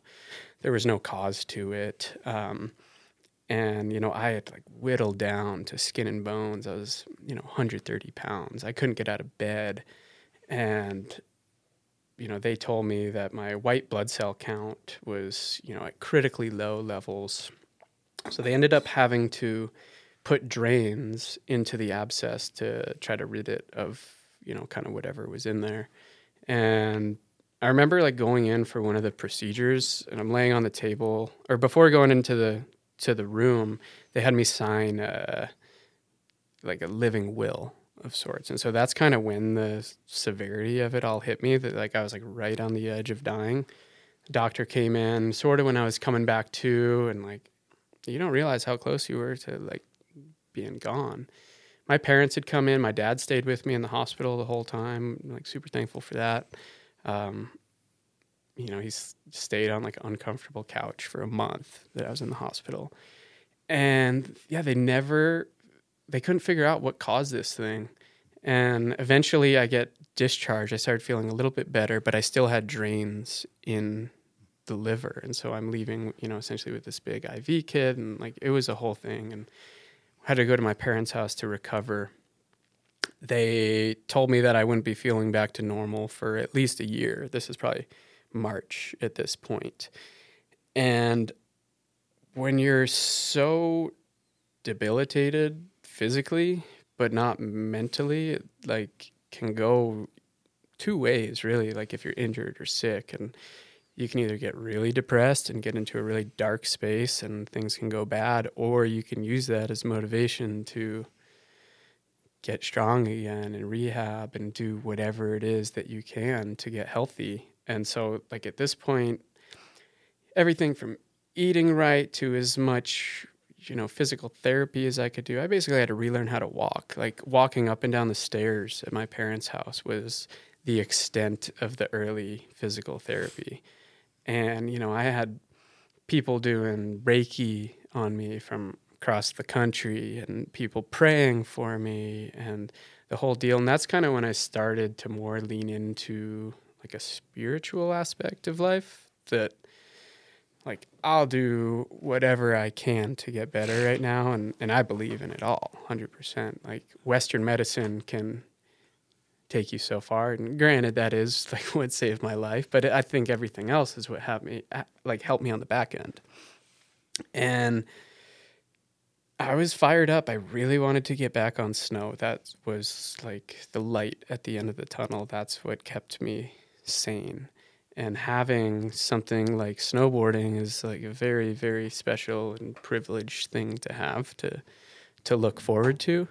So I used that as motivation. And by the end of April, I was back out here and had a powder day with Griffin Siebert. I remember it. It was my first day on snow and it was powder. I wasn't even supposed to be alive. And then I'm snowboarding in a month and a half later. And then kind of into springtime, many of the resorts had closed down and kind of powder season was winding down. So the only place that I could go riding was on these volcanoes in the Northwest that you had to hike for, from like Shasta up to Rainier. And that was really the first time I had sort of delved into the more like bigger mountain scene, like bought my first pair of crampons and ice axe to be able to go up these things. And I was with my homie Murph that, kind of showed me this new side of the sport. Yeah, shout out Murph. And by the end of it, we just went on a full volcano tour and we were riding a new volcano like every couple of days. And by the end of it, I think we were in like 8 or 9 of the volcanoes. Like Hood, Shasta, Rainier, the Sisters, Mount St. Helens, Mount Adams, and everything was just this whole new adventure. And that sort of sparked this like newfound passion for maybe the style of riding that I am into now. And then also really like just an exclamation point to like take advantage of the time we have on snow. When you have a healthy body, take advantage of it. Like it's a really special thing that can be gone in a blink of an eye. And just to be able to go snowboarding again was such a gift, and like it can be taken away in a second, and it was just like a testament to the fragility of life that was kind of another one of those like life-changing moments for me. And pretty much like up until now still, like I use that as motivation and kind of maybe why I'll go to these sort of extreme depths of the snowboarding scale at times. They never figured out what the abscess was from? Grapefruit size? That's a big dog. Big dog, for sure. You must have been able to like see it, huh? Like a lump? No, surprisingly, there so deep up in you. There wasn't. They thought that maybe it was from some travel. Like I'd been traveling the year before, like Mexico, and Thailand, but the timeline didn't really match up to when I actually got the symptoms. So it was just like one of those mysteries in life, happened. Dude. Yeah, like shit happens. That's a heavy one. Yeah. Man, you touched on kind of some spirituality stuff there. And I like getting deep. Let's go deep. Let's go deep spiritual on Let's them. go spiritual on them. But there is a deep connection between being in the mountains, walking around nature. I just noticed for myself, like, go to the mountains almost every weekend, whether it's mountain biking, dirt biking, snowboarding. I noticed that the effect it has on me is that, like, sometimes the faster paced life of the city makes my stress levels go up. The mountains make my stress levels go down. And I've just noticed I'm at my happiest when I'm peaceful. And you appear to be, like, the way you talk, your cadence. You seem to be a person that's at peace. What effects do the mountains have on you? Only good ones. I mean, no, we get scared and we deal with some shit for sure. But yeah, I totally agree with that sentiment. Everything comes together when you're out there, you know. I think moving through the mountains with purpose slowly gives you this bigger picture view of life in ways that you can't really put into words of what it all means, you know. But you know that there's some grand existence out there, and that's when you feel it. You're not going to feel it when you're stuck in traffic, you know. You're not going to feel it. Like I like to say, I'm allergic to walls. Like that's why I got run through the wall smelling something. Yes, those are going to be perfect for you. Break right through those fuckers. Yeah. But man, it does give you this feeling of like higher purpose, and like you want to do great things, right? It like fires you up, and you can see life through this 30,000-foot view when you're up on a ridge top, and like, or you, whatever, just in the woods, and like everything is kind of pulled out. Like you're getting this very intimate view of the landscape that you're in, but also this like pulled out macro view of the world around you. And I think there's like very few things in life that provide a perspective like that. And, you know, being outside is the key thing that's like common with whatever you have, you know, whether it's dirt biking, climbing, surfing. These are the things that connect us to the world around us and, like, you know, who you are as a person. It's interesting as listening to you talk, because being in the mountains has this deep, profound effect on everybody that goes there. You feel calm. You feel maybe there's a bit of introspection where you're taking some time to think about life and what matters and bigger issues. But I also think there's a degree that as humans, we are reliant on our community. Like community is a huge sense of purpose. So I think there's a balance probably of not being a complete hobbit where you're just isolated in the mountains all the time, but maybe having a community mixed with getting that time in the mountains. 100%. You know, I'm definitely a pretty solitary person, I feel like the majority of the time, but you know, you do need to break out of that, and friends and family, that's like the most important thing, and that's what like carries you through the hard times when you're by yourself through a dark period. You know, you're not going to get through it unless you have people around you. And, you know, I like to think that, yeah, we recreate in these mountains, but it's the people that encompass the foothills that make them really special. It's those communities around us. It's the snowboard communities, the ski communities, like just the greater outdoor world that bring it all together and make the mountains feel like home. You know, hobbits actually have a really great sense of community. Bud's been sitting on that one. He's been waiting. Yeah, hobbits. Bilbo Baggins and those guys, and those hobbits are that's community people. Yeah. It's good. You fit a lot of them in those trees. Yeah. I think about too, but that's gnome. Yeah, E-Gnome. Actually, shout out to there. Buds' new mug too. Yeah. I think you're rocking the E-Gnome mug. The old E-Gnome. It's available at bombhole.com. Use promo code granola69 for 0% off. Yeah. No, but going back to the mountains, I mean, I'm going to stay on a deep level for another minute because I like this stuff. But I've noticed that like recreating is also a huge form of staying healthy mentally. It's a huge form of inhibiting creativity. Like, you know, in order, like, I'll just speak on my life and what we do, right? So let's say if I'm in this office and I'm only working on podcasts and I'm just grinding and I'm looking at what's right in front of me, I have no creative ideas. We're just going through the motions. We're just doing tasks, right? But I find that when we go up into the mountains and we get away for the weekend, and all of a sudden I got fucking ideas coming in left and right. Boom, they're hitting me. Oh, we should do that. We should do this. Like, it's like this creativity and mental health just like realigns, and you're just like, oh, life's good again. I'm back, you know? Oh, dude, totally. The best ideas come for me on the Skin Track. Like in my phone, I got so many notes that even looking back on, I'm like, what the fuck was I talking about here? Just like random things. I'm like, shadow puppets. Like, what? What is that even? Might have been a macro dose on the Skin Track. Macro. Yeah, possibly. But no, I agree. Like, you need that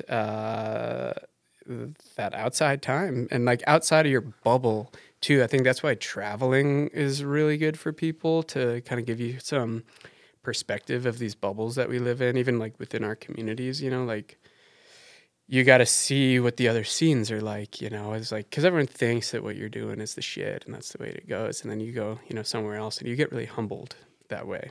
But dude, I think about this a lot, because like when I am not in the mountains, I'm trying, it's a balance, and I'm trying in my life to work on this balance. Like, life is really hard. Doing your taxes and bills, it's hard, it's overwhelming. Like, we didn't learn how to fucking do our taxes in school. Like, the whole schooling system is kind of a joke. It's like based off of memorization, and you're not actually learning these things, like these life skills that like maybe I don't have. And so I do get really overwhelmed at times when you got to get to work and like take care of admin and kind of life duties at times. And everything that I do sort of is like I'm like making all of these plans and building up and taking care of what I got to do so I can go out and not have any plans. And like, as say, like, do what you got to do when you got to do it, so you can do whatever it is that you want to do when you want to do it. Just take care of your shit and then go out and unplug. And that's like been the best therapy for me. There's so much good stuff there, because thinking about, like, in order to live a lifestyle that you want to live that allows you to get into the mountains, you have to structure your life in a way that lends itself to that. And that's a huge, what do you want to do in life? Well, I got to set myself up so I can do the things that I don't even say make me happy. I'm going to go as far as say is keep me sane. No doubt. Right. And that's super, super important to footnote. It's like the people that we've had sit in that chair, a lot of them have set their lives up so that they can live the life they want. And I think that's really inspiring. Dude, it doesn't happen by accident. You know, no matter what you're doing, if you're living out your passion, it does not happen by accident.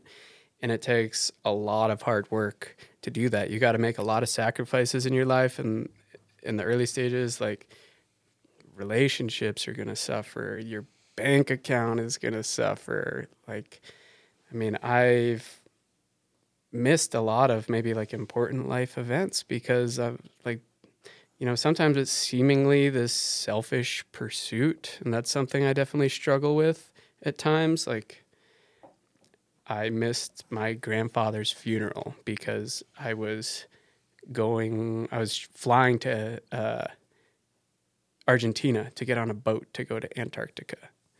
And that was like a really unique opportunity that, you know, I battled with it for a long time. And ultimately I decided that he would have told me to fucking get on that boat and go to Antarctica. Like, how often do you have that opportunity?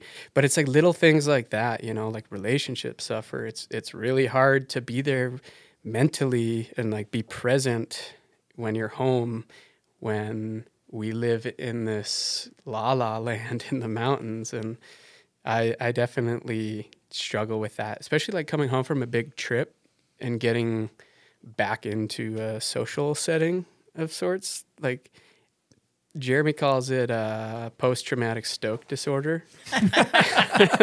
PTSD? Yeah, we're like, I mean, you get home from a big trip from Alaska, and it takes me, like 2 weeks to recover from that, like physically and mentally. And Nepal, very slow re-entry back into society, where before in the mountains, everything is so much more simplified that you're not thinking about all these other things. You're not thinking about the emails and you're not thinking about the phone calls and blah, blah, blah, whatever it is. And definitely a balance I'm personally working on. I like what you said there too, though, because when you're talking about being in the mountains like that, it's a simple life, right? What are you doing? You're feeding yourself. There's really no outside distractions happening. And I think in the world that we live in today, we have this phone where we see it on the internet. We can do it all. We want to do, like, I struggle with this all the time. Oh, I want to go surfing. Oh, I want to go here. I want to do this. I want to do that. I want to do everything. And I think, as I get older, what I'm realizing, and I'm not doing a good job of living this, but like maybe I aim to get into a place to live like this. But I think a simple life is actually a good life. Like, what are the simple things that make me happy? I don't want to do everything. I don't want to do it all. What are the simple things that make me sane, and focus on those? And it seems like you're a person that's set your life up very well to live like that. I think it's easy to get greedy nowadays, that we have like these distractions of social media and whatnot, which is like probably a pretty I think it's like a overwhelmingly negative thing. There are good things about it for sure, but there's I think majority negative, and that's really like FOMO inducing. Yes, a lot of FOMO on the internet. Yep. Going into this last year, like my two intentions were: don't get FOMO and try to be more patient. And with filming, you need to be really patient. But with the internet and everything, you see all these things, and you can't help but somewhat compare yourself to these things that you're seeing. Like I think our brains are just wired that way. Like if you're looking at it, So like I think taking these extended breaks is a really good thing, and that's why I love being able to go into the mountains for like several week-long trips, camped out on expeditions, because like there's not really many opportunities in life where it's not even an option, like there is no cell reception. You are in the middle of nowhere, So it's like always that re-entry is like, whoa, like you're scrolling through the feed and there's always like a week you're like, I don't even care about this shit. And it's great. Like you feel so good. And then after a while you're like, oh fuck, I'm like been looking at dogs for 20 minutes or like whatever it is, like looking at waves. Mm-hmm. But yeah, and then with patience, dude, going into this year with trying to film, I like haven't filmed a ton of, like we've filmed a lot, but I don't really enjoy it too much because it takes time away from the act of snowboarding. You got to do a lot of waiting, and you end up snowboarding a lot less on those film days. And so having this goal in mind with this year, that was like one of my main intentions. Now, talk about filming. Let's get into some projects. So, you've done a lot of cool ones. I kind of want to start by asking, like some of the bigger ones, like the TGRs and the Warren Millers. We're so used to, at least in this podcast, in our world, trick porn, I'll call it. Where it's just like you're going out, you just want 24 bangers for your part or whatever it is. And a lot of the stuff you're doing is like storytelling, and a lot of it is with skiers. So what are the differences between the projects you're working on, like the versus, trick porn? Yeah. I think with going into the mountains, like in an expedition mindset, there is a lot more storytelling involved because there is a lot more involved with it. It's definitely like so much. I mean, it's a process no matter what, but, you are working pretty damn hard just to be able to go snowboarding when you're doing it on foot. So I feel like there is kind of a natural draw to seeing this behind the scenes, if you will, this storyline to it that I was personally drawn to, like with Jer's movie. And that's like what drew me in, because like it seems somewhat attainable, where it's like, hey, this guy is doing this and he seems like a pretty normal guy.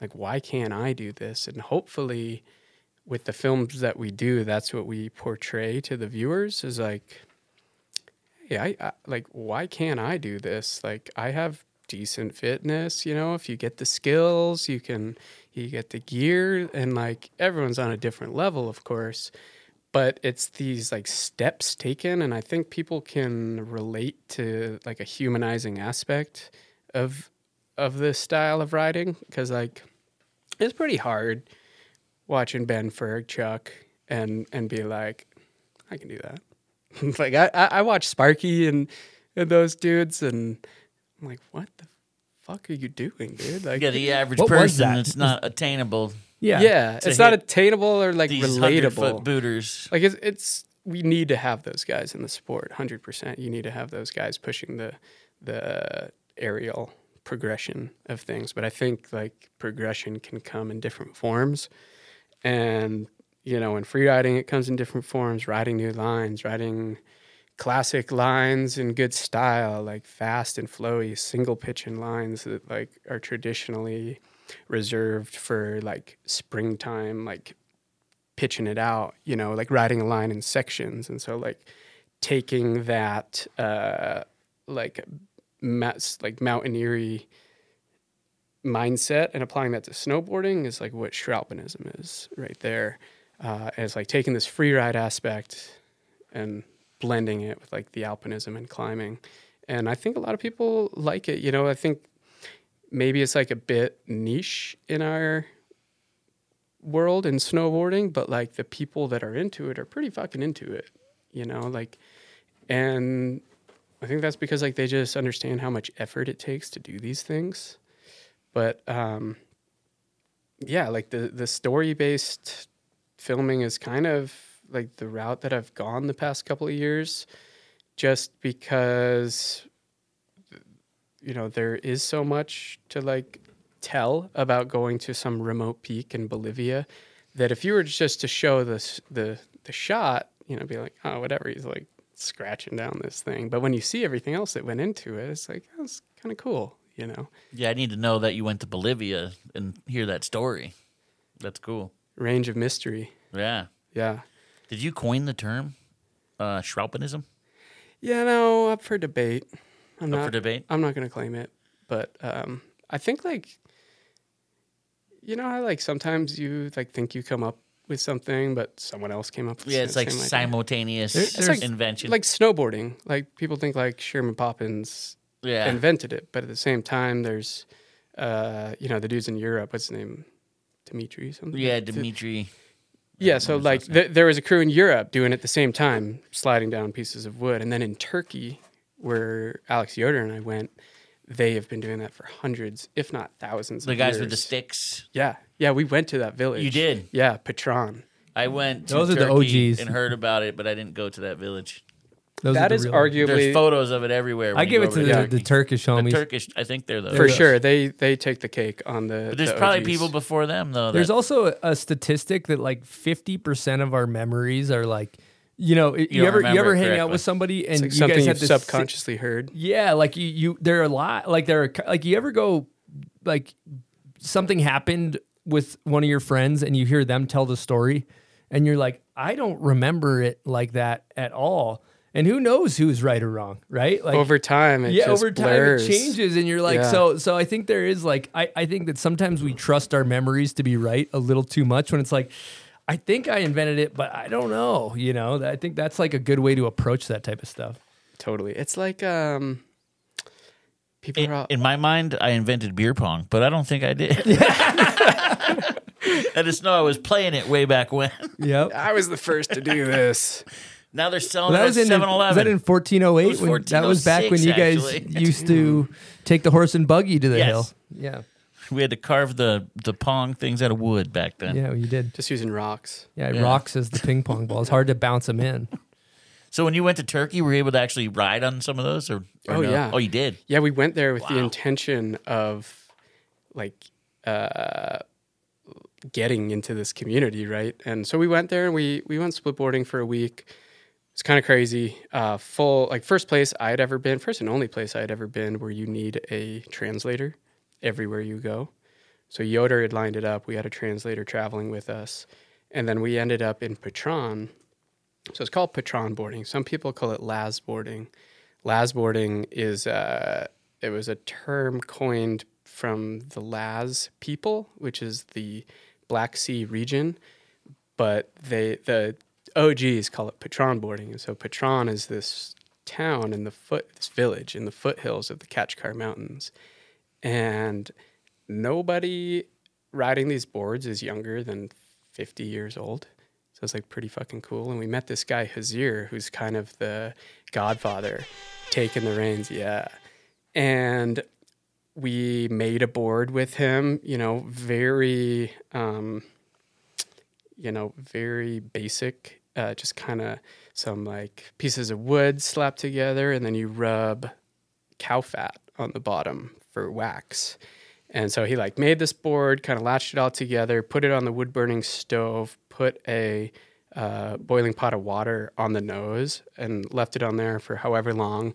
And then enough time to like pull the nose up to kind of give it a little bit of a shovel kick to it. Put the string on, and you have this stick in the back for the rudder. And we just got super lucky and coincidentally timed this with the Patron Boarding Festival.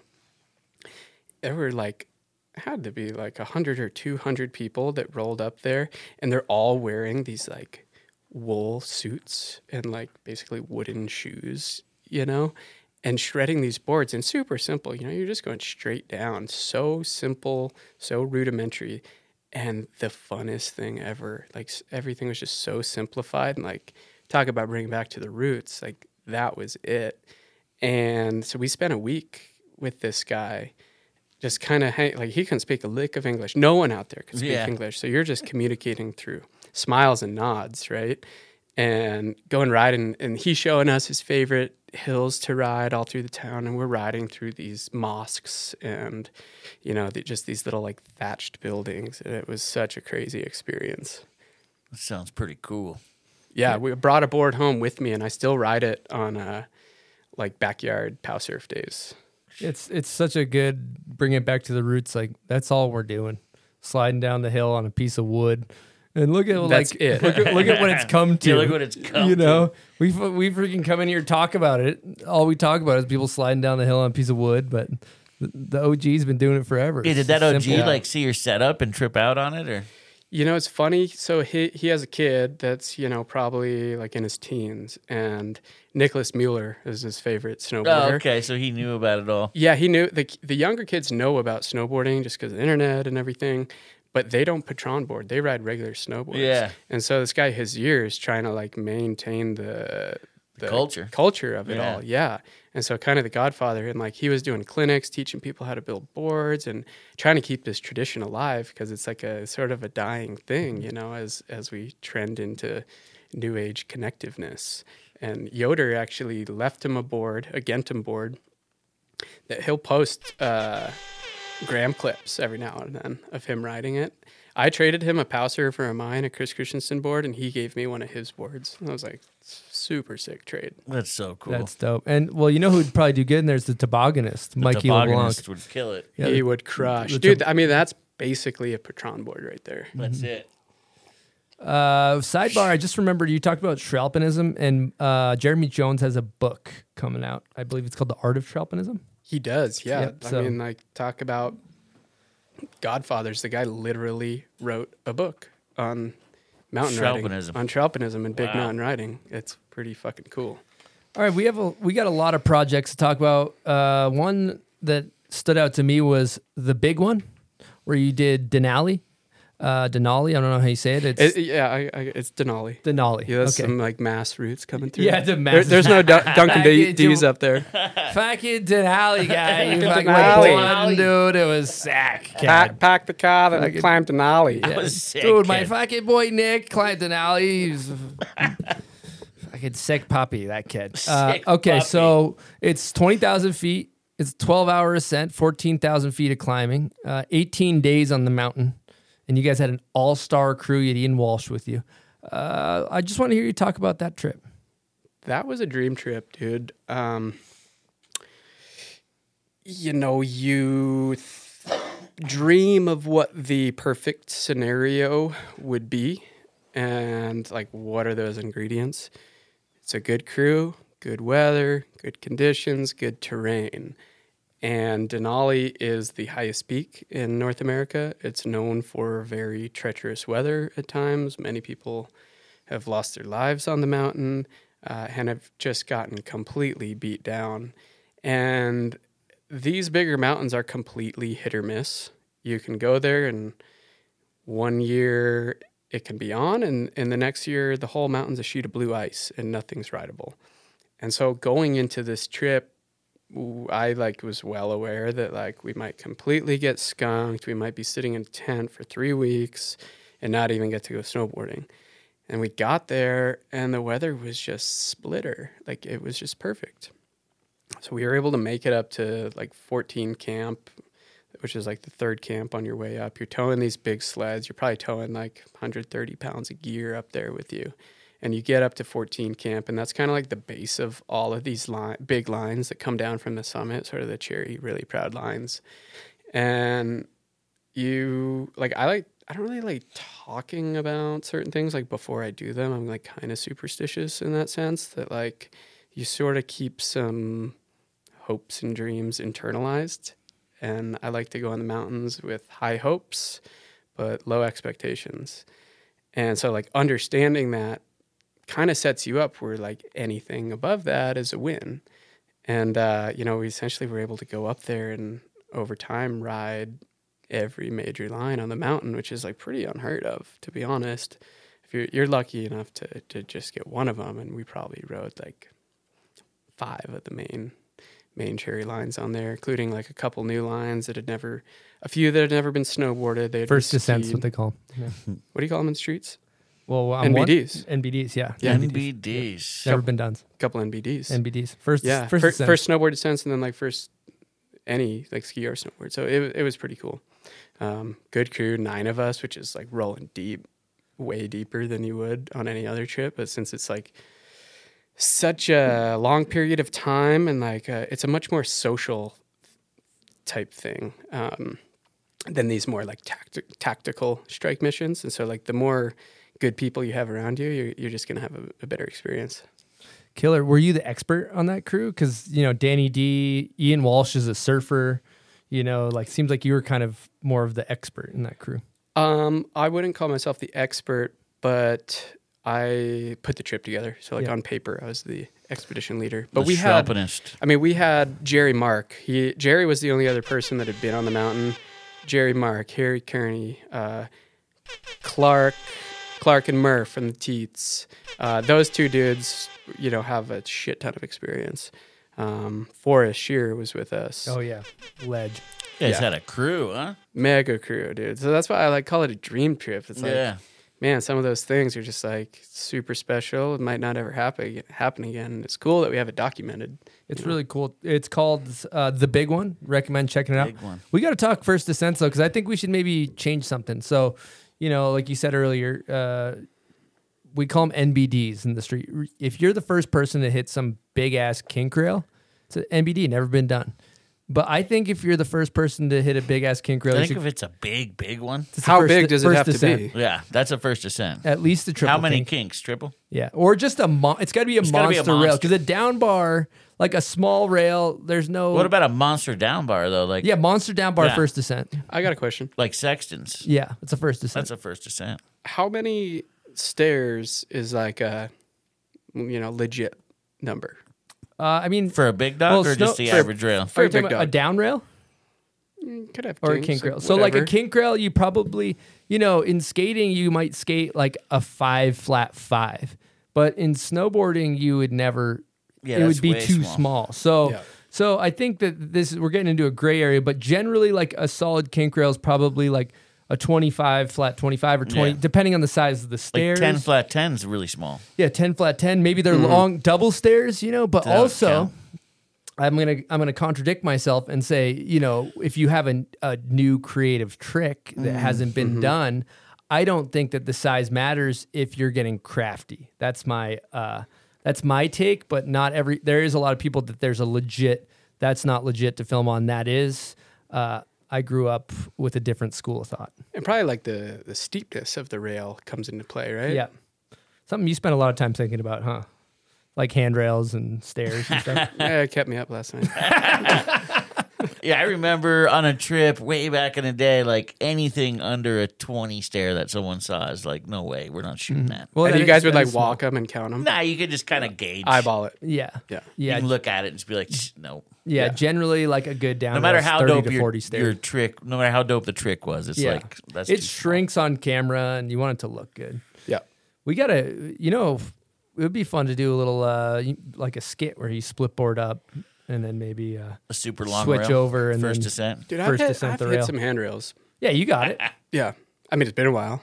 I would be Splitboard, scared shitless. Splitboard on the rails would be gnarly, all those edges Yeah, flying if you around. caught that middle edge somehow. I detune that sucker. Yeah, I would detune that thing. Yeah, probably. I would get one of those old forum boards without the edges. Oh, yeah. Like Go one of to those that in a bad split boy. board. So, Yeah, and you guys A have street first dweller. street dweller. Is that what the board was called? Yeah. You guys have first descents just for snowboards count for something? I thought I heard you mention that. Yeah, I skiers mean- went down at first. Yeah, I mean, I'd it's never one of heard those that. things where like, who the fuck really cares? Yeah. Yeah, A first descent's a first descent. it doesn't matter if it was ski or snowboard, and that's Yeah. kind of like a top of the kind of respect list, Yeah. especially if it's like a big line, but at the end of the day, who really cares? Yeah.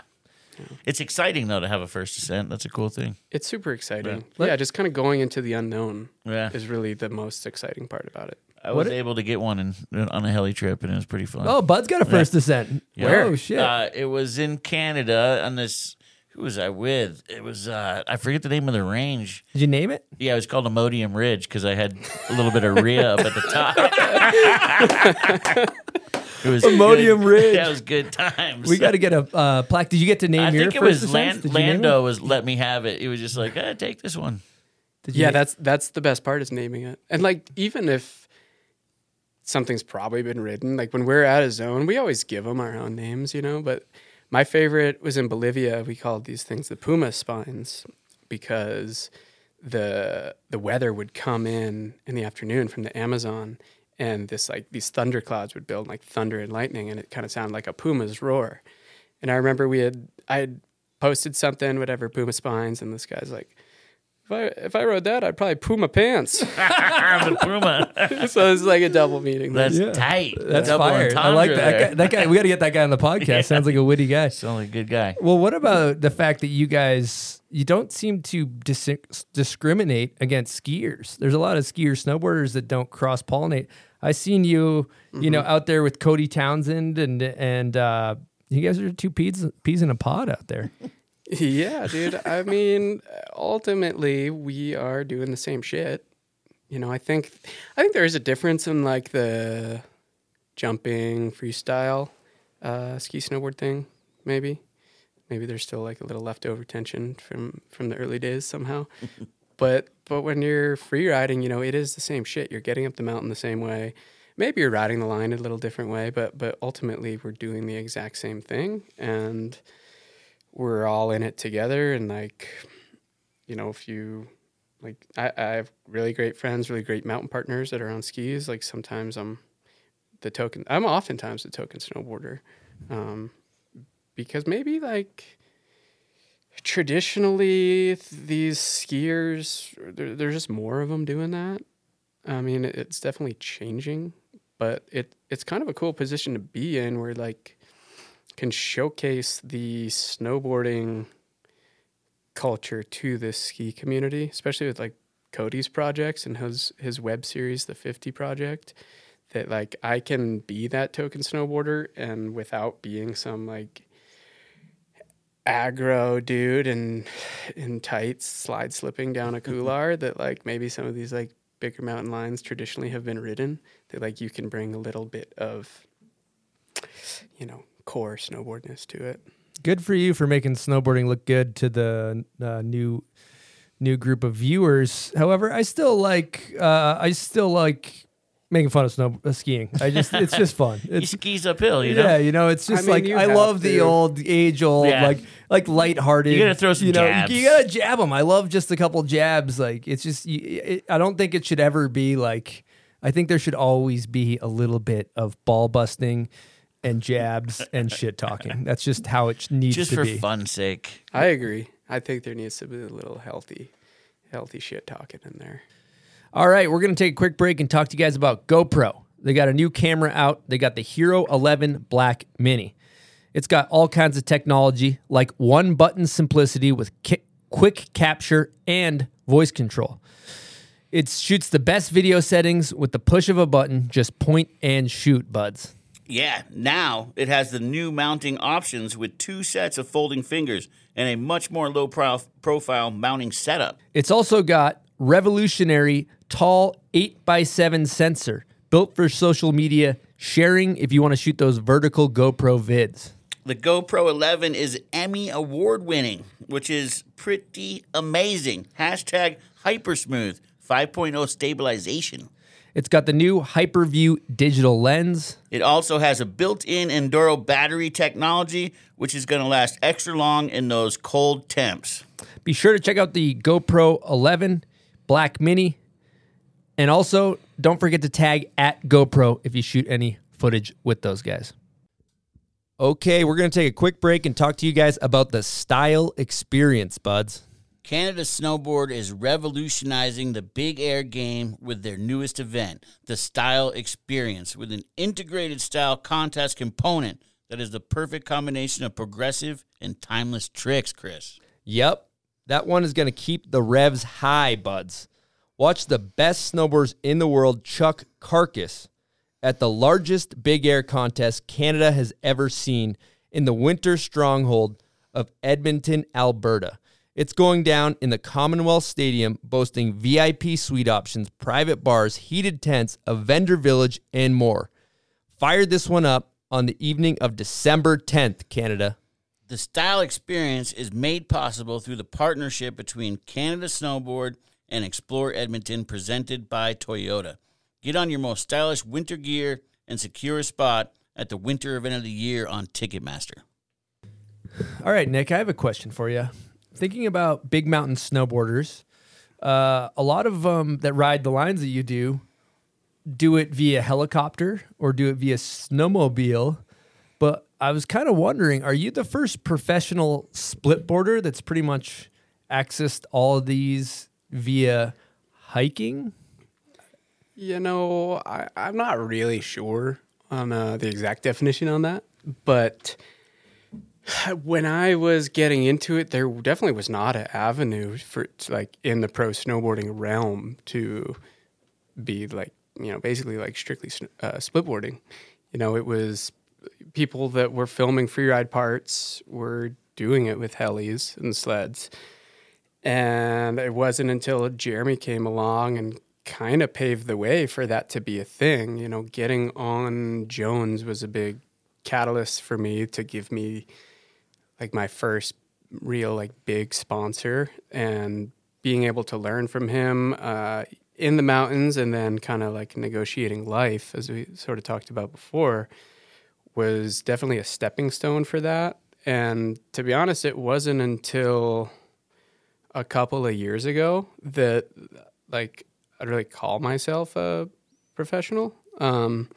I was always when people ask, what do you do? I say, I'm a snowboarder, because that's what we identify as. He's not going to be like, I'm a landscaper or I trim weed. That's not what you do. That's not who you are. And so I was always working these jobs, obviously, like many of us do in the summertime, to pay the bills and, basically just stack up money for the winter to be able to take a few months off from December to April and, basically have no social life. You're working 7 days a week, as much as you can, double shifts, triple shifts, whatever you can do to stack money. And remember when I was living out here in Salt Lake, I had a couple different like restaurant jobs. First job out here was the Olive Garden as a server. Respect. Shout out to the Tour of Italy. That's one of my Yep. favorites. Keep going though. The worst place to work and be a server because you get tipped obviously of like what the bill is, and at a place that has unlimited soup and salad and breadsticks and all that, you like People are loading up. Someone will sit at your table for like 4 hours and their bill's like $7. So you're like, oh, Damn, those breadsticks are good though. they are. And I remember having this memory of working there, and Scott Stevens came in with the boys, and I just remember being like, oh man, I can't wait till I can like go out to a restaurant and be a pro snowboarder, you know, thinking that like Can't wait till I Olive can go to Garden's Olive balling. Yeah. And, you know, then like Spedeli's, Park Cafe, like major shout out to Sean Miller and to Mac and Sam Spadale for giving me a job and letting me take off when I needed to, and always having a place for me when I came back in the springtime. And then, yeah, it wasn't really until like a couple of years ago that everything started falling into place with me, with first Patagonia, then Red Bull. Shout out to those guys. Thank you. And I think that's like kind of a testament to the longevity in this arena, where it is an older man's game. You know, in the trickery world, you're, you know, kind of phasing out. Late 20s, and I didn't get my first real contract until almost 30 years old. You know, I think that's pretty rare in our world, you know? And so that definitely gave me this unexpected boost in confidence, where I always knew from the beginning that like snowboarding was it for me. There was nothing else. There's no plan B. I lost my keys to the getaway car well before I had a driver's license, you know, like from fucking 12 years old onward. It was like, I'm going to snowboard. And at first it was, I'm going to do the US Open and X Games and then the Olympics. That's what I'm going to do. And then like in the high school, quickly realized I like wasn't that good at it. A lot of my friends were really good at it and having a shit ton of like legit success by the time we were graduated high school. Like Luke Matrani bought a fucking house at 13 years old. Like, come on. Respect. Yeah, serious respect. Yeah. And so like we'd all go out there. Like I would go out. Those guys moved out. They stopped going to school basically in high school. And I would go out there spring break, and we would live at the Matranis in Mammoth and have huge parties. And the floor caved in one time. There were so many people in the house, like legitimately collapsed. But it was weird being around that much success at a young age, and like as a peer, you know, trying to compare yourself to that. It was not like a healthy mindset for a young kid. I don't think like the competitive route is a very healthy mindset for kids that young. You know, your success is based, like your worth is based off of your success in competitions, how well you do. And if you're not doing that well, you're not successful. And so like that can take a hit on your ego, like pretty gnarly, you know? And it wasn't really until, you know, the end of high school where I started to phase out of it, where I sort of realized I'm not that competitive and I don't like the structure of it all. Like I didn't want someone telling me like that what I did was good or not. Like snowboarding is supposed to be this subjective freedom of creativity, you know, and then all of a sudden what you're doing isn't good enough. And that's, you know, kind of was like the start of my transition out of it. I would still do events like the Cinco de Pipo and go to Super Park and that kind of stuff. But I wasn't like, it was more just like a, you know, a scene thing. Like I could stay in the mix, get a photo here and there, but like nothing was really clicking for me, you know? And through like the Given movies, it was like, oh, I'm going to be like backcountry dude. I want to be like Jake Blauvelt and Nicholas Mueller. Like this is what I want to do. And I think those dudes are the shit. And I remember we were at Mount Baker building this jump, Grandma's. It's like a classic jump across from Mount Herman there. Great jump. Great jump, but it's a fucking jump that's been built for like 20 years, you know? And we're building this thing, and I'm like breaking my back trying to make blocks, and it's like perfect bluebird pow day. And I'm seeing people skin by below going up to Mount Herman there. And I'm like just had this realization. I'm like, what am I going to do? Like a back 7 on this jump that Noah Slasnik did better 25 years ago anyways. And like, I'm just trying to like check these boxes of tricks that I need in a video part because some like non-existent governing body tells you that this is what has to be in a video part. You know, like, okay, you need the backside trick, you need the cab, you need blah, blah, blah. And I felt like I was falling into sort of like the same thing that like had this structure and people telling you what you needed to do, even if it was unspoken, you know? And I was like seeing these people walk by and I'm like seeing people get like a couple laps on Mount Herman. I'm like, that looks so fucking fun right now. I want to go and do that. And I think that next year I got a split board. And by the end of that season that we were filming for 2, Wyatt and I had already started filming each other with his 16 mil camera, just like run and gun style. We trade off every other lap at Baker and just like carrying the 16 like a full machine gun, you know? And that was sort of the start of our saga into making Free, our like 4-year project. Just awesome project. Everybody should watch if they haven't. Thank you. A lot of cool stuff you breezed over there. I love, you know, I got to commend you for following whatever it was, your intuition that told you that, okay, everybody's does it this way. I feel like there's another way. And I think a lot of people that sit in that chair that we've talked to have been pioneers in thinking outside the box. But I love that unofficial governing body, you know, in our world of the trick world. It's such an interesting thing because there's like, you know, there's 2 paths really in freestyle snowboarding where you either compete and hope to do well there, or you film a video part, and within that video part, there are these unspoken rules and regulations. Well, you need X amount of cheese wedges, you know, you need your jump tricks, you need your variety, you know, handrails, they like, how big is the rail the right size? Like, is that a cool rail? Oh, that rail's not cool for this reason. We only do things a certain way. And I just love like how you broke that mold and did it your own. And not to say that people haven't splitboarded, you know, you got Dave Downing, you got all kinds of pioneers of splitboarding, but to kind of exclusively splitboard and build a career on it, it's just fucking awesome. And to have that realization that like, I'm not as good as some of these guys, and what am I doing? Noah Slasnik did that 20 years ago. That's so cool to make that decision. Totally, dude. Splitboard, create your own lane. Yeah, and then like as we were kind of doing this whole Free project, hanging with Wyatt specifically, I had sort of kind of ruled out ever the possibility of making a living off of snowboarding. It was like we could wash windows all summer. I'd live at his house, work with him and his brother and his dad. We'd wash windows and, you know, we'd make $5 to $8 grand. I would put it in a shoebox under my bed and I wouldn't count it until the fall. And then like come Thanksgiving, I'd bust that shoebox out and count it. And I'm like, holy shit, dude, I got $5,000. I don't have to work for like however many months. You know, if we live super cheap, we go to Costco, we buy a bunch of bagels. Like, we're good, dude. And we were just living super cheap and frugal. And I was like one of those things, like you get there by realizing you're already there. Like we're doing it. We're going snowboarding every single day in the winter. This is incredible. And like, we don't have to answer to nobody, like hence the name Free.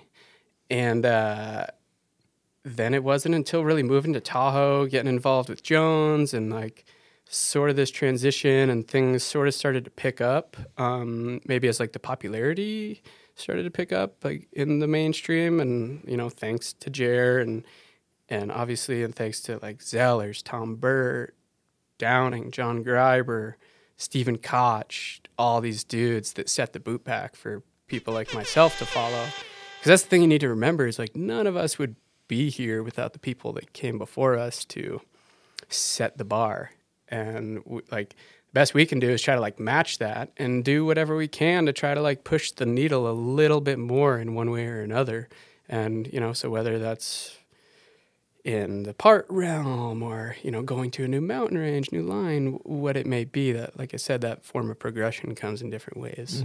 And that's, you know, going back to what we were talking about earlier, being, you know, kind of a simple life's a good life, or in other words, just like focus on what you're good at and don't try to do everything. Like that's like great. You're like, you know, it's so hard to not get distracted and want to do everything, want to hit the park jumps and want to hit that and want to do the bank slaloms and do everything. But like when you really, you know, I read this minimalist book and the whole, the tagline of the book is the disciplined pursuit of less but better. Again, I'm going to say that again, the disciplined pursuit of less but better. And that's what you did, and it paid out for you. And now you got a goddamn Red Bull hat on. Yeah, Let's fucking I was just go. going to say that. Yeah. Dude, Red Bull gives you wings, son, to get up that hill. dude, if you would have asked me 5 years ago if I would ever be wearing a Red Bull hat, I would say, like, yeah, right. Like, why would they want to work with me? You know, and then it was, the catalyst to that was that Denali trip with Ian, because Ian's been on Red Bull for fucking 15 years. So talking to him, and, you know, the wheels get spinning. You know, you want to be as good as you can. You know, you want to take your shit to the next level, because if you're not, what are you doing? Like, you're wasting other people's time. You're wasting your time. And so, like, stagnation is you know, a very bad thing. I think that's, you know, you get lazy and whatever. But meeting Ian and kind of the dots started getting connected there. And it was like multi-year process for that all to line up, and super psyched and grateful. It's been a really cool experience the past couple of years, 2 years really. It all went down during COVID, and that has definitely, you know, been a major leap for me in my career. Totally. And they got the gym. You go out there to the meat factory, you're chucking weights with all the other athletes. The meat factory. And, Dude, it's inspiring going to that spot. Like, you're seeing all these other dudes that are top dogs of their sport, and you definitely feel, I don't want to call it a pressure, but you feel like a fire lit. You're like, damn, I want to send it right now. Yeah. I want to be in best shape as I can to be able to perform the best that I can. You're in good company with other people wearing that hat. You know, it's definitely they put on people that are very, they have a lot of merits in their field. I got a hypothetical question for you. So you're diehard split boarder, right? Okay, I split board. You know, doesn't take snowmobiles, rarely takes helicopters, and if he does, he split boards to the top of the mountain. T. Ricky, Travis Rice calls you. He's like, "Hey Nick, it's Travis, working on a project." It's gonna be the new art of flight. Want you in there? No split boards though. We're dropping you off on the peak. Are you saying yes, or are you saying nah, dog? That ain't for me. I would say he would throw in a few more words that you can't really understand. Yeah, cow is fat. Time to slaughter. Okay, you're like, what does that mean? Cow is fat. Is that what he said? Yeah, that's right before you. Yeah. You know, I don't think I would do that. I've been in helicopters. And I've been on snowmobiles, and I've learned that I don't really operate that well in that environment. It's a little too fast-paced for me, especially helicopters, dude. If you know, you guys know that it's very high stress. Dollars are being burned, and you get to a zone. Okay, what's your line? Okay, cool. Get in the heli, take a picture. Let's go. Okay, now you're on top, and you can't see anything. Okay, let's go. Let's go. Like, we're ready. 3, 2, 1, drop. And it's fucking stressful, dude. And you don't have a feel for the snow. You know, by climbing up a line, you know exactly what the snow is like. You know what that apron is going to be like. So that's going to tell you if you can mob out of a line. And you know what the choke is going to be like, if there's like a bit of ice, whatever, some weird funky snow in there. And like, just for me personally, like climbing a line gives me a lot more confidence in the snowpack, and also like how I'm going to ride a line. And the opportunities that I've had to go in a helicopter, which has been like pretty few, but it's happened. And I'm just not as confident in my riding, and it shows. When you're riding scared, dude, it shows. You know, you can tell in that clip, especially when you're filming. You know, you're like scared coming over that blind roll. You're maybe, you know, making a few more turns, or like you stop, like the worst thing that you could do while filming. Yeah, the shot's done, right? And just doing it on foot gives me a much more intimate view of the line. So like, I appreciate the offer, Travis. But I'm going to have to lure you in to... You just said no to T. Ricky. I'm going to lure him in. We've actually been talking about doing a foot power trip. The Art of Skins? The Art of Skins, yeah. The meat helicopter of flight. Maybe that's not a good name. All right, we're going to take a quick break and talk to you guys about some socks. Jed Anderson rides them, Jill Perkins ride them, and I ride them. Of course, you know I'm talking about Stance. If you've ever seen a pair of socks with the Icon logo on the ankle, then you know about Stance. Stance has been making some of the most comfortable and creatively designed socks and underwear for the snowboarding community for a while. They also make Celtics, Boston Red Sox gear. I got all kinds of collaborative gear from them. But lately, their designers have been bringing in the same winning formula to clothing. We're talking joggers, hoodies, hats, and tees. They even got a Wu-Tang collab. Things kind of fire. Toe-to-head comfort and creativity. Head on over to stance.com and use promo code THEBOMBHOLE to save 20% off. Again, stance.com, promo code THEBOMBHOLE. Hey, Nick, have you heard of the guy who's been everywhere and done everything? No. His name's Been There, Done Dat. Been there, done that. Sorry. Okay. What were you saying? Something about the more you go, the less you know? Well, the more you see, the less you know. If this guy's been there, done all that. Been there, done that. They also say the more you see, the less you know. So I wonder how much you retain from all that. Mm-hmm. They also say if you don't use it, you lose it. As we've touched So on. I read. What else do they say? Who's they? Who is the they? they? Is a vague term. They are the governing body that tells The you governing need a body. Cap 9 in your video part. Who are these mysterious bodies of people that govern? You know what they also say, buds? What do they say? Grab tail checks in the mail. I was gonna go there too. They also say slow is fast, slow is smooth, smooth is fast. But then they also say if you're at the Baker Banked or the Dirks and Derby, slow is just slow. Yep. It's not a thing. They also say go fast, take chances. You can't get hurt in the air. Close your eyes, lean back. Have you ever heard Charlotte Bob be like, you know what they say? And then he just ends it. He doesn't say anything. I heard a really good Shaneism a while ago. It was like along the lines of, I have no idea where we're going, but we're making great time. Mm-hmm. And I've taken that with me in my life on this path. You know, Yep. That's a good one. if you don't know where you're going, you'll probably end up there. Too. You're gonna get there. You know what he always says too is never on schedule, always on time. That's a Shaneism. Where's he come up with these great Shaneisms? He's basically a Zen voodoo Zen monk in Buddha another monk. life. Yeah. All right, we're really fucking derailing here with these sayings. So I want to get into talking about, you know, you've done Denali, whatever, however you say it. I can't have it yet. Turkey. You know, you've ridden some wooden sticks. I can't talk.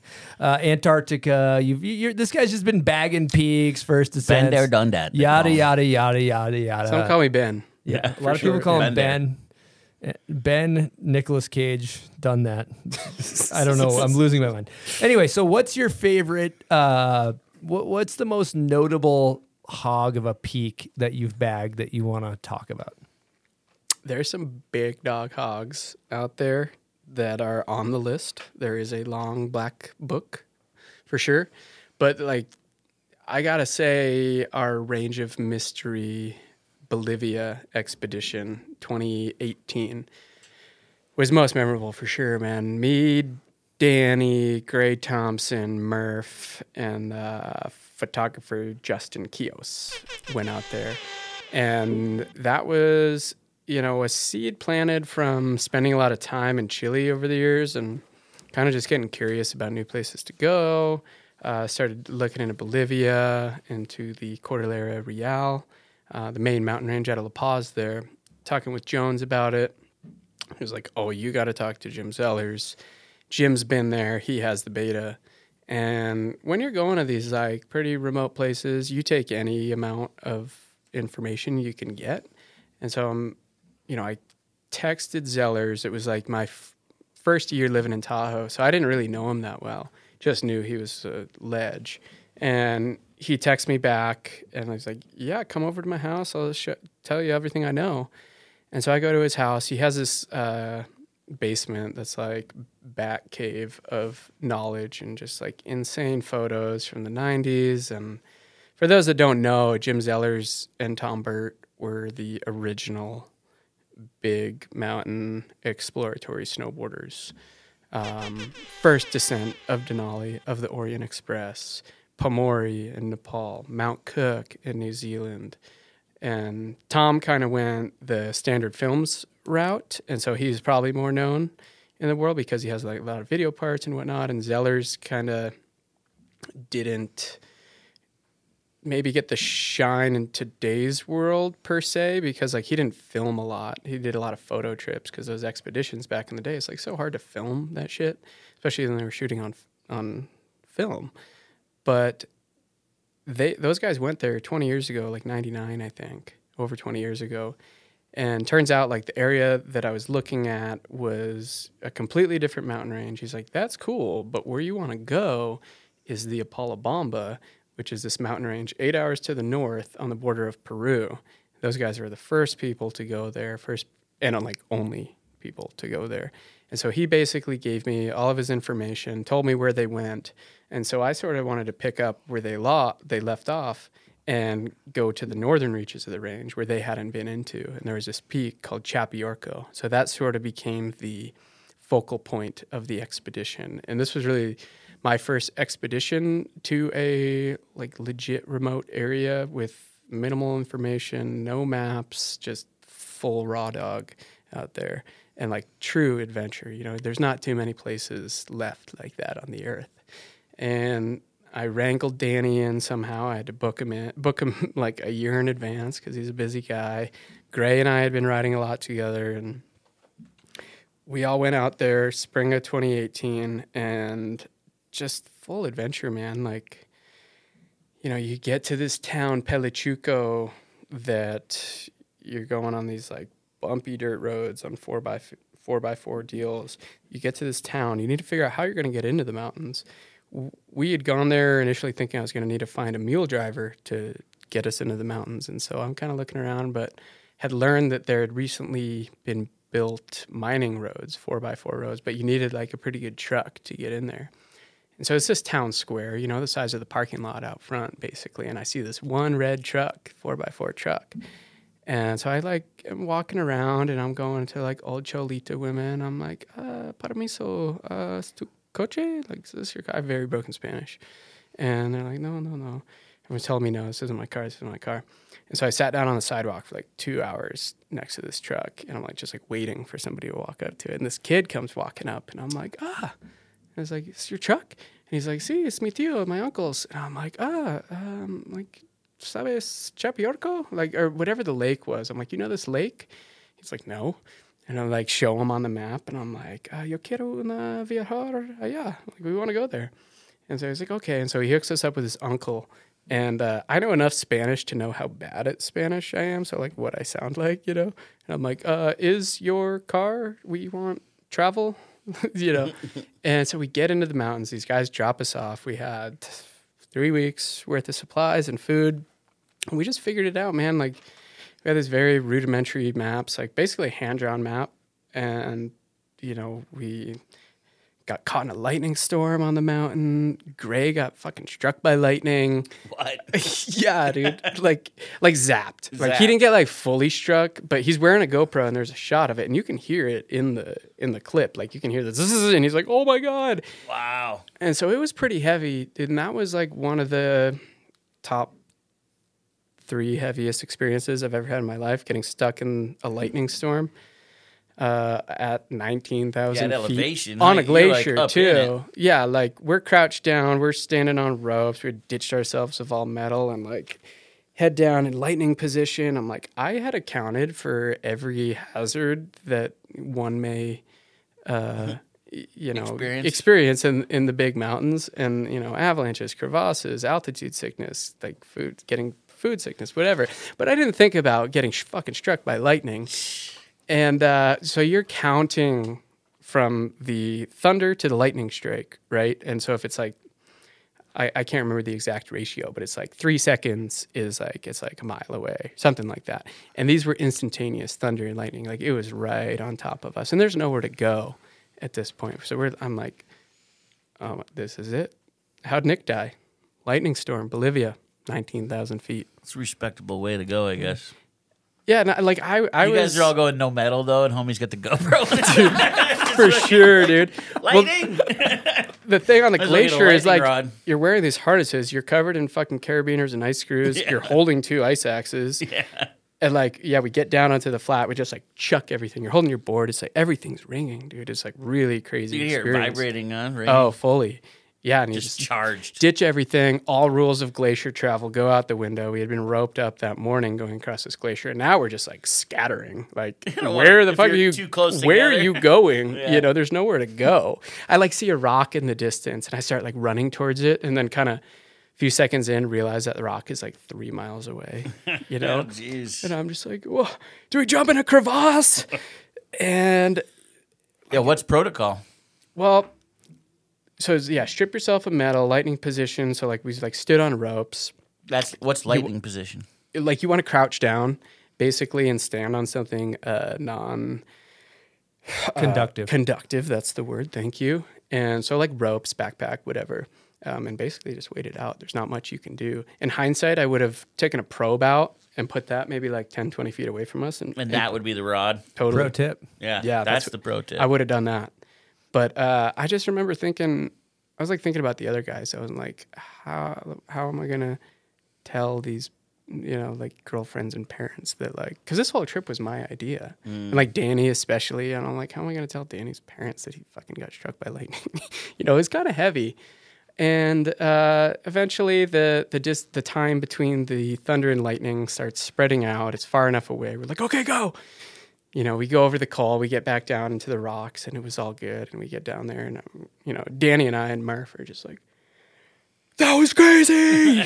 You know? And, like, yeah, we were a little shook for sure. Went back down all the way to base camp, kind of, like, collected ourselves for a day or two. And, you know, eventually we went back up, and we got the line. And Chaupiorco is, like, the highest I had ever been at the time. Any of us had ever been at the time. Almost 20 chow. So it was chowsing, yeah, a lot of chow. Oof. Yeah. And it was a cool experience, man. It was like a full validation of like your skills and your hopes and dreams, and like you want to do this big shit in the mountains, and like it's pretty easy to get shut down or to like fucking get yourself killed out there, you know? And for it to line up like that was really special and like a major landmark for me that kind of gave me a little bit of confidence. I was like, okay, maybe I am onto something here, you know? And then the next day we had these spines in the distance, and we got on these spines that ended up being way sicker, and it fully just came together, full circle, 11th hour. And that's kind of how that shit goes sometimes. Like, you're getting beat down. You don't think it's going to happen. You're going through every emotion possible, right? You're like, well, what are we doing here? Are we in over our heads? And if you're patient enough, if you're optimistic enough and, like, put in the time, you know, it can work out. And just thinking about the amount of planning of travel and where to go and how to get there and getting all the gear. It's a lot of gear. Dude, you don't even know how you were going to get there without that truck. That's crazy. No, dude, just like on a whim. It's like, okay, first step is showing up with any of this. That's a Shaneism too. Yeah. I got a Shralpinism question for you. Mm-hmm. So we talked about this on Michelle's Parker's episode, and I actually have confirmation that, so I went and raced a motocross race at Mammoth, which for a lot of people that live at sea level is a very high elevation race. And it really affects the fitness levels. The elevation affects fitness levels. Everybody knows that. But what some racers do is they actually take Viagra. I have confirmation that some of the racers at Mammoth took Viagra in order to increase blood flow while racing their dirt bike. Do you do that on high mountains? Do you guys all pop a bunch of Viagra when you're in Bolivia? Erect? How does that work? I can get more inside info and ask, but I will ask my buddy that took Viagra and see. But I wonder if like you're so jacked up on adrenaline that it doesn't bypasses go to your dong. I think it could be the case on a dirt bike at least, but maybe after you get off of it, you're like just like hunched over with an awkward boner. If you win, you can't go podium. It's like you're all hunched over. You need a little like band tuck, boner tuck, classic move. Yeah, sweatpants tuck. No, I can't say I've ever done it. Okay, maybe. Wow. Yeah, maybe we should look into that. Bud, selling that along a little pack. We got some run through a wall smelling salts and some Viagra. You're ready to go into the mountains. Yeah, we need to get some more intel on that. But I think it might be a pro tip because you replace your ice axe with your hard on. Your toe side turn. I need a Viagra. Instead of a hand drag, you're just dong drag. See that, Mark? That is not a hand drag. That is a weird track. It's not in the normal position as the hand drag. Yeah, a whole nother extremity to keep you locked into the mountain. Yeah, that's a good idea. Okay, good stuff. Buds, I think we got a Patreon question that allots to the snowboard sitting behind him. Yes. First of all, I do want to say thank you to our Patreon members. We really appreciate you guys supporting our show. And we're currently working on making a little bit better experience for you. And we appreciate you guys and we love you guys. All right. This is from Johnny B. Photo. How has the transition from Jones to Wonder Alpine afforded opportunities to grow your presence in the backcountry and snowboarding as a whole? What is your vision for the future of snowboarding? That's a big question, but with the transition from Jones to Wonder, it was a big step for me. It was a big leap. Jones is synonymous, Jones Snowboards and the human is synonymous with splitboarding and free riding. And so, no surprise that they make the best gear. And those guys have given me a life in the mountains. 100%, I owe a lot to Jeremy and the crew there. And I was riding for them for about 7 years, probably my longest sponsor. And that's a really tough thing to leave, I do value loyalty, and you build a family around these brands, and especially being based in Truckee, the whole crew is there, the town that I live in. And when the opportunity for Wonder came up, it definitely got me thinking of, what a life away from Jones would look like, and definitely pondered the idea for a while before I was really taking it seriously. And, thanks to Pep and Alex for kind of making the transition a bit easier, but basically had an opportunity to help come in and help develop some snowboards with Wonder Alpine. And it's been a, really incredible learning experience this past year in terms of board construction. And for those that don't know, we are part of a biotech company called Checker Spot based out of Alameda.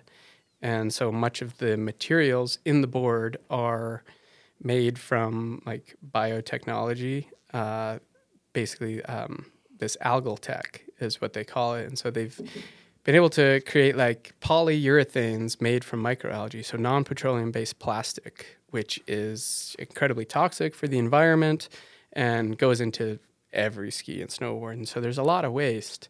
And these guys have basically created this concoction that we can put into the boards. It's primarily the sidewalls and some of the core construction that's inlaid with the aspen wood cores that is petroleum free, which is super fucking cool. And that was, the main selling point that brought me over there, this environmentally friendly new technology in boards that's never been seen before. And, having the ability to be on the front end of the development of this is a really unique once in a lifetime opportunity. So I've been learning a ton, getting my mind blown, going to the material sciences lab, the molecular foundry in Alameda, and full scientists out there, and they're figuring out the rigidity and dampness of these materials and how they work in the boards and skis. And they work great, dude. I've been on the board. We've been prototyping the past year. We're coming out with this board behind me right now called the Bell Tour. We got a split board and a solid board that's the same shape, Bell Tour and Bell Air. And it's really exciting and really hoping to, help the rest of the snow industry adopt this technology. We're not trying to keep it secret or anything like that. We want people to remove themselves from petroleum and reducing excess waste, because building snowboards and skis is pretty toxic to the environment. It's not a very good thing, which is very hypocritical for our path in this life. You know, we need to reduce carbon emissions drastically. And so any little amount that we can reduce that is amazing to me. I think there are super cool brands that are doing rad things. I think Capita's doing super cool shit with their factory. Jones, obviously, top of the board. Burton, Donna is like super prominent member of Protect Our Winters. And it was just a cool opportunity to get involved with a brand from the ground floor and like help design snowboards that has always been a dream of mine. There's also a key ingredient that kind of you didn't mention, and I think it's important for the listeners to know, is that the factory for Wonder Alpine is based out of Salt Lake City right here. So the boards are made a couple miles down the road, and it's made by a bunch of my friends actually. And I think that's a cool deal too. The fact that it's made right here, right down the street, and that goes a lot into the whole. Just like the ethos of the brand, American made, like LibTech, you know, there are brands doing cool shit, but to just be involved in something new is really special and exciting. And I've been learning a lot. I have a quick second part. Well, thanks, JB, for that question. He's a good homie. Thank you. But also, Johan said there was rumors you had offers from a bigger brand as well.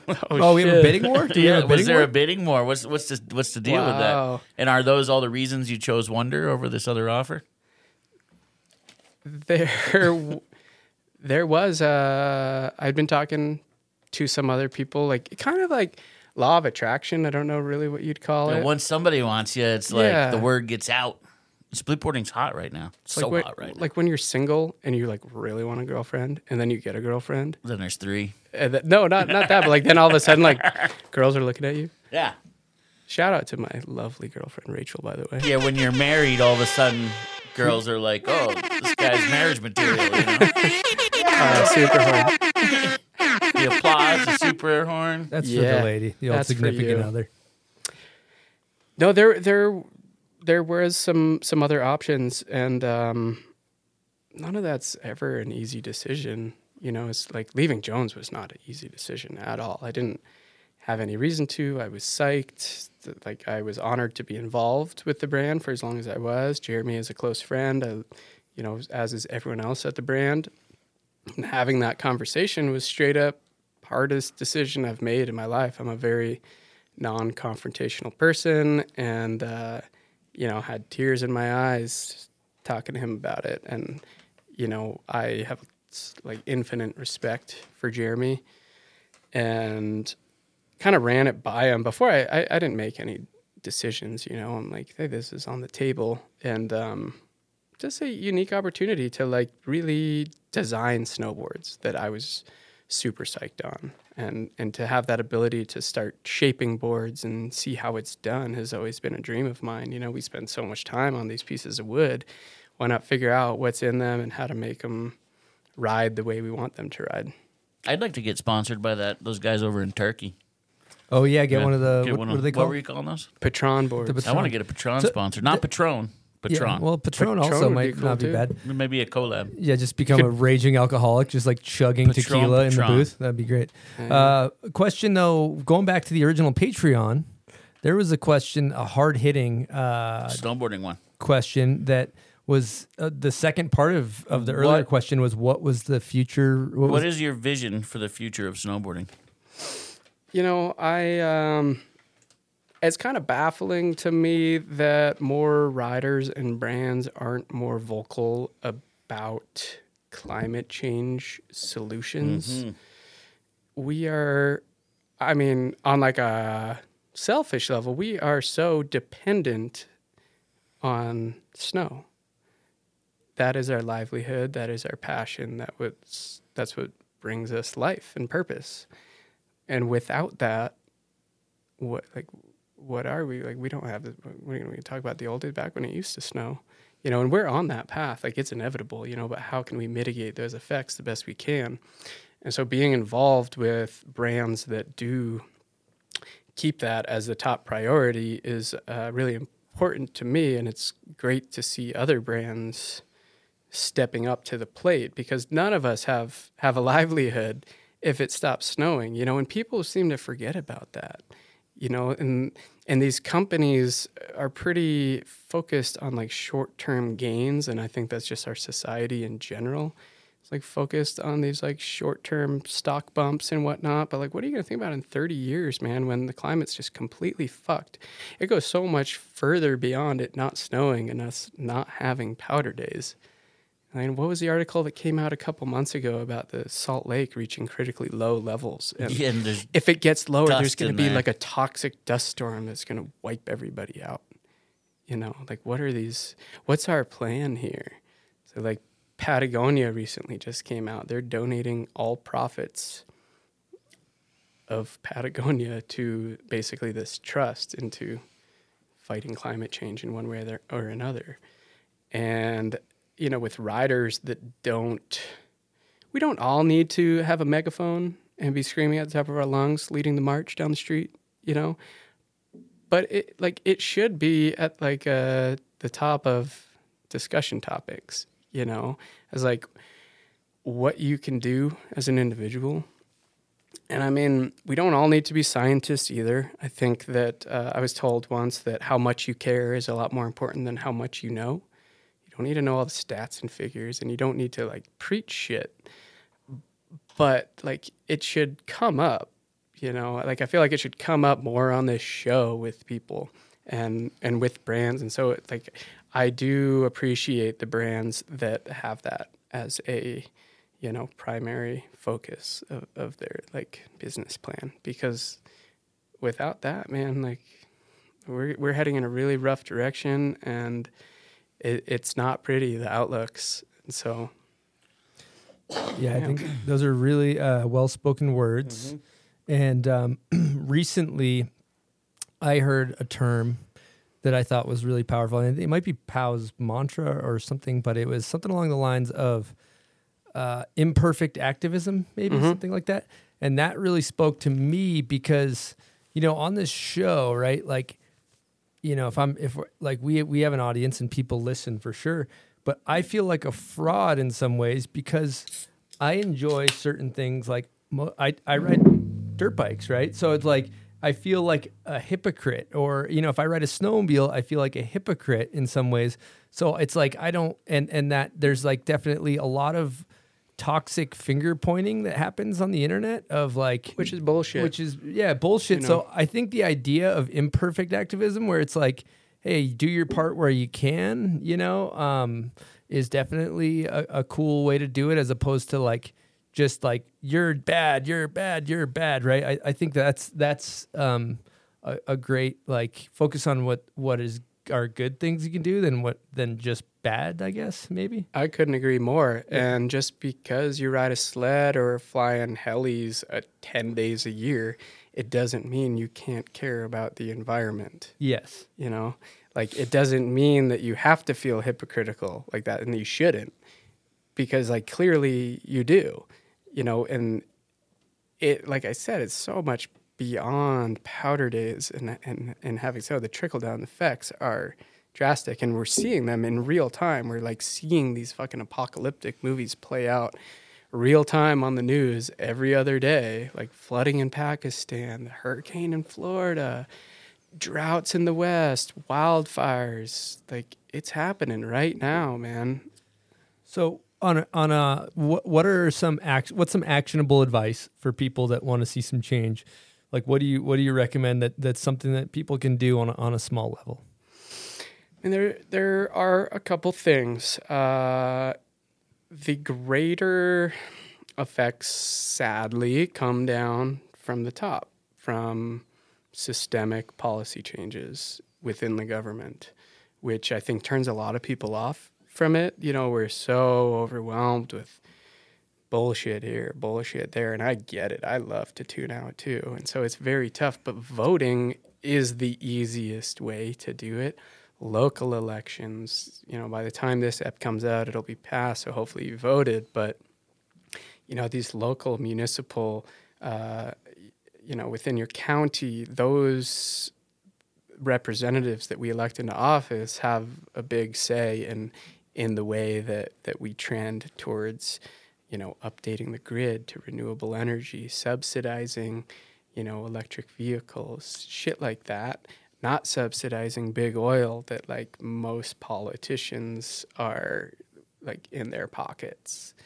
And I think that like that's why most people get turned off from it. Like I do, for sure. I feel hopeless sometimes. I'm just like, fuck. Like I don't trust the government is so like bought and sold that I'm like, I personally feel hopeless in some senses. Dude, and it's easy to feel hopeless. And like, especially if you're like diving into the news and like get anxiety, and it's a real thing because it is a serious thing. But like people don't like to talk about this because it is scary and serious, and there is no easy solution to it. It is not black and white. Like it's a big gray area, and we're gonna have to make sacrifices. Like maybe taxes will get higher for certain things, and it's gonna be shit that people don't like in the short term. But you have to think about that longer term picture for your future children and your children's children and the generations to come. Because like, what, you're gonna leave this place like a fucking dump, like a toxic wasteland? Like what does that say about you? When you're 60, 70, 80 years old, you're like, oh, I could have done something, but I didn't want to vote. We could have not gotten this guy in office. And I think collectively, at POW, we call it the outdoor state. There's 50 million of us, of people that like to snowboard, ski, climb, fish, hunt. It's all the same thing. And people that want to protect these places, and like, we all have the same intentions. Like we want to see these places nice, and we want to have clean air and fresh water for our kids to come. It's a pretty simple thing when you break it down like that. And so, yeah, in terms of like actionable items, like voting is like by far the easiest thing you can do. It takes 2 seconds. There's voting guides online. You get a voting guide with your mail-in ballot. Like it, maybe it takes a little bit of time out of your day. Voting with your dollars is super important. Supporting the brands that have environmentally ethical standards on some level. And then just your day-to-day activity, is I would say like probably lowest on the totem pole, like your personal carbon footprint. But, I think a lot of people think that the change does come within, for sure. But like back in the 80s, when these oil companies were like getting invested with Reagan and shit, like it was a very calculated misinformation campaign to delegitimize the effects of climate change. Like those guys were having like full focus groups, like, okay, how can we like spin this so it doesn't seem as bad, right? And like, how can we create this doubt of climate change? And that's how it started, from the oil companies, and like, not to say that Democrats aren't supported by big oil, like Republicans are, Democrats are, but like there are people that have good intentions, and those people are running for office, and it's up to us as individuals to figure out who those people are and support them. Good point. And another sidebar I think about a lot too is, the like renewable energy on the grid, I think is super important too. Cause like it's kind of crazy with all the EVs, you have these electric vehicles and that drive around and feel great and doing your part. But then also like the power that they're plugged into is oftentimes non-renewable energy, right? So it's like, if that switches, and that's like obviously a significantly smaller carbon footprint. I don't know. I don't want to speak on this stuff because I'm not super well educated, but I think about that sometimes, Totally. I didn't know that. Yeah. Yeah. I mean, like lithium mining, I don't think is very good, but like I said, like there's no easy answer to all this. And I don't think I don't have the answers. I'm not pretending to have the answers. Yeah. I'm not pretending to be a scientist, but like I said, like how much you care is more important than how much you know. And you got to carry that with you. And so long-winded answer to the question there. Yeah. But important topic. I would like to see, more people in the snow space get involved. Mm-hmm. Okay, so that was very eloquently stated, and I love the way you just did that. And it's such an interesting thing because we're in the world of politics, right? And I think on this show, oftentimes I viewed it as, especially during COVID when everything was so charged, we kind of took the approach that like, maybe this is a break from politics. Let's just talk about snowboarding and be idiots, and like escape from it. and because it is so polarizing. But I love the idea of people with different point of views, and not saying I don't disagree with anything you just said, but just in general, people with different point of views being able to empathize and have conversations with each other. And, you know, like certain things like, and I feel like together, you know, instead of like this like head on head, like, you know, me versus you, left versus right, everybody versus each other, like the real black belt move is like finding the similarities that you have with people with different point of views. I think that's where a lot of real change happens. And you know, off air, you know, you mentioned like a point about Scotty Lago, who's really big into hunting. And I think that's a good point to pick up from. Dude, totally. It can seem really polarizing, especially post-COVID. Yeah. You know, very blue versus red and whatever, vax, anti-vax, the whole deal. And it's so much easier to tune out of this whole thing. And that's why I personally like to go into the mountains and be on airplane mode for multiple weeks at a time. Like, it's a lot. And, but when you realize like that we do have a lot more similarities than you would think. Like Lego, for example, great friend.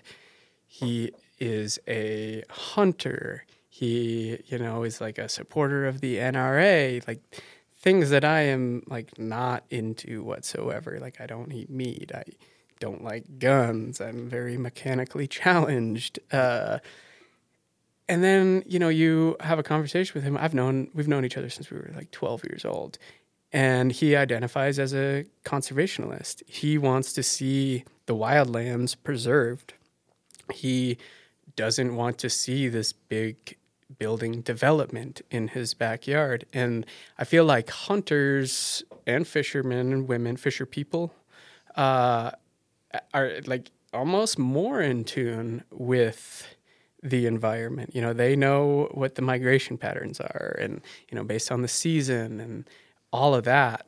And like those are people like rather than butting up like red versus white, like, dude, we want the same thing here, right? Like we want a better future for the generations to come. And so rather than just bickering and shutting the door on each other, I think like coming together and be like, oh yeah, okay, like let's both make some sacrifices here and like meet in the middle. Yeah, totally. And I think just from a simple like human nature standpoint, is it like if you can get on the same team as somebody, like whatever all the other differences you have, what are those similarities? And you get on the same team. Hey, this is what we got on common. Then you can in common rather. This is where progress I think happens, because the dividedness isn't helping anybody. I think about that on a bigger socioeconomic, you know, the way we interact with other human beings and I tend to have a sense of avoidance with a lot of this stuff because of the polarizing effect, but I do like the conversation around what do we have in common, you know? No doubt, dude. And like I said before, 50 million people in the outdoor state, people that like to recreate outside. Mm-hmm. There are more of us than the fucking oil lobbyists out there. Like if we could all come together, we would be an unstoppable force. If like, so big oil just has like a handful of 1%ers with a shit ton of money. So they're like throwing it at that. But like, man, like our elected representatives work for us. You know, if people spoke out and be like, hey, we're not down with this. We want you to invest in a clean grid. We want to see more electric buses in our towns. Interesting thing. I kind of want to get your guys' take on the whole gondola debacle up in Cottonwood. I know it's like up a lot lately, a heated topic. I was just curious if you guys like stand anywhere on that. I don't know enough about it personally. I mean, I've heard about it for so long, but it just seems like there's never any real movement. Because it's being heavily contested. Yeah. You know, from environmental groups and whatnot. Because, I mean, from what I know, not saying I don't know enough about it, but, like, I mean, it would kind of decimate certain areas up Little Cottonwood. And, like, you guys have a pretty fucked up problem with traffic in the canyons. And so how do you deal with that? And it's going to get worse, I imagine. Fuck yeah. Like, how many people moved to Salt Lake during COVID? They said, like, over 1 million? Is that the deal? Prices That's a went stat? up on houses. Yeah, it's got to be wild. Yeah, I mean, the world is changing very, very fast, like exponentially, with more people coming into the world. And more people, too, like with COVID, realizing that they don't want to live in whatever cities, and they want to be close to the outdoors. I just think it's an interesting, stage in, like, the development of our country that we're going through. Like, how do you deal with it? Mm-hmm. I'd like to see... they should just have people ride the bus more, maybe. Right? That would alleviate the problem. Gaggle of buses going up 24/7. Yeah, that would be a good solution. To be totally frank with you, I don't know enough about it to have an opinion on whether it's good or bad, because I don't know the decimating of the population, unable to use some of these recreating areas. But then the obviously the traffic going up and down the canyon, avoiding that seems like a good thing. But personally, I just I'm not educated well enough to speak on it, so I don't. But I do like the solution of incentivizing buses, or just if there's a lot of them, because those things are packed to the gills these days. So if they had more of them, that seems like a great solution to a lot of this. I also think they had talked at one point about trying to figure out a system where you could access like all mountains from one. Like go up Brighton and gondola be able to that gets you from big to little. Yeah, it's too bad they hadn't. I don't agree with that. They didn't put in a train system or something way early that would have helped out, like you see in Europe some places. But didn't Disney want to put a roller coaster on Mount Superior back in the day? Oh, jeez, I never heard that. I didn't know that. That'd be crazy. I heard that. Yeah. Wow. Wild. Yeah. All right, we're gonna get into a guest question. This is from friend of the show, Michelle Parker. Here we go. What up, Eastone and Chris, my two favorite podcast hosts, and Nick Russell. I couldn't be more excited to listen to this episode and psyched that you're in the booth today.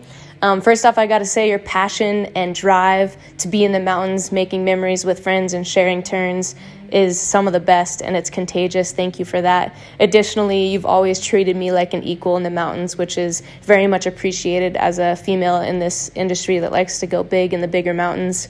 My question today for you is kind of a tougher one, but it's something I've been dealing with myself. I always find myself a little bit confused when this happens, but after losing friends in the mountains or people that we admire and have learned from who have set the boot pack for us to move forward, how do you deal with that on a personal level? Does it change your risk tolerance or your approach to the mountains or your desire to be out there? I just kind of want to gain some insight from you because I know we're going through this one together, and I got a ton of love for you. And thank you for doing what you do. All of y'all make the mountains a better place. Much appreciated. Thanks, Michelle. Appreciate the question. Heavy question for sure. She's referring to the loss of Hillary Nelson, who just passed away on Manaslu, 8,000 meter peak in Nepal a couple of weeks ago when I was out there. I was trying to ride a nearby peak. She was up there with Jim Morrison, her partner, and got caught in a small avalanche skiing off the summit. And I was carried down the other side of the mountain and passed away, sadly.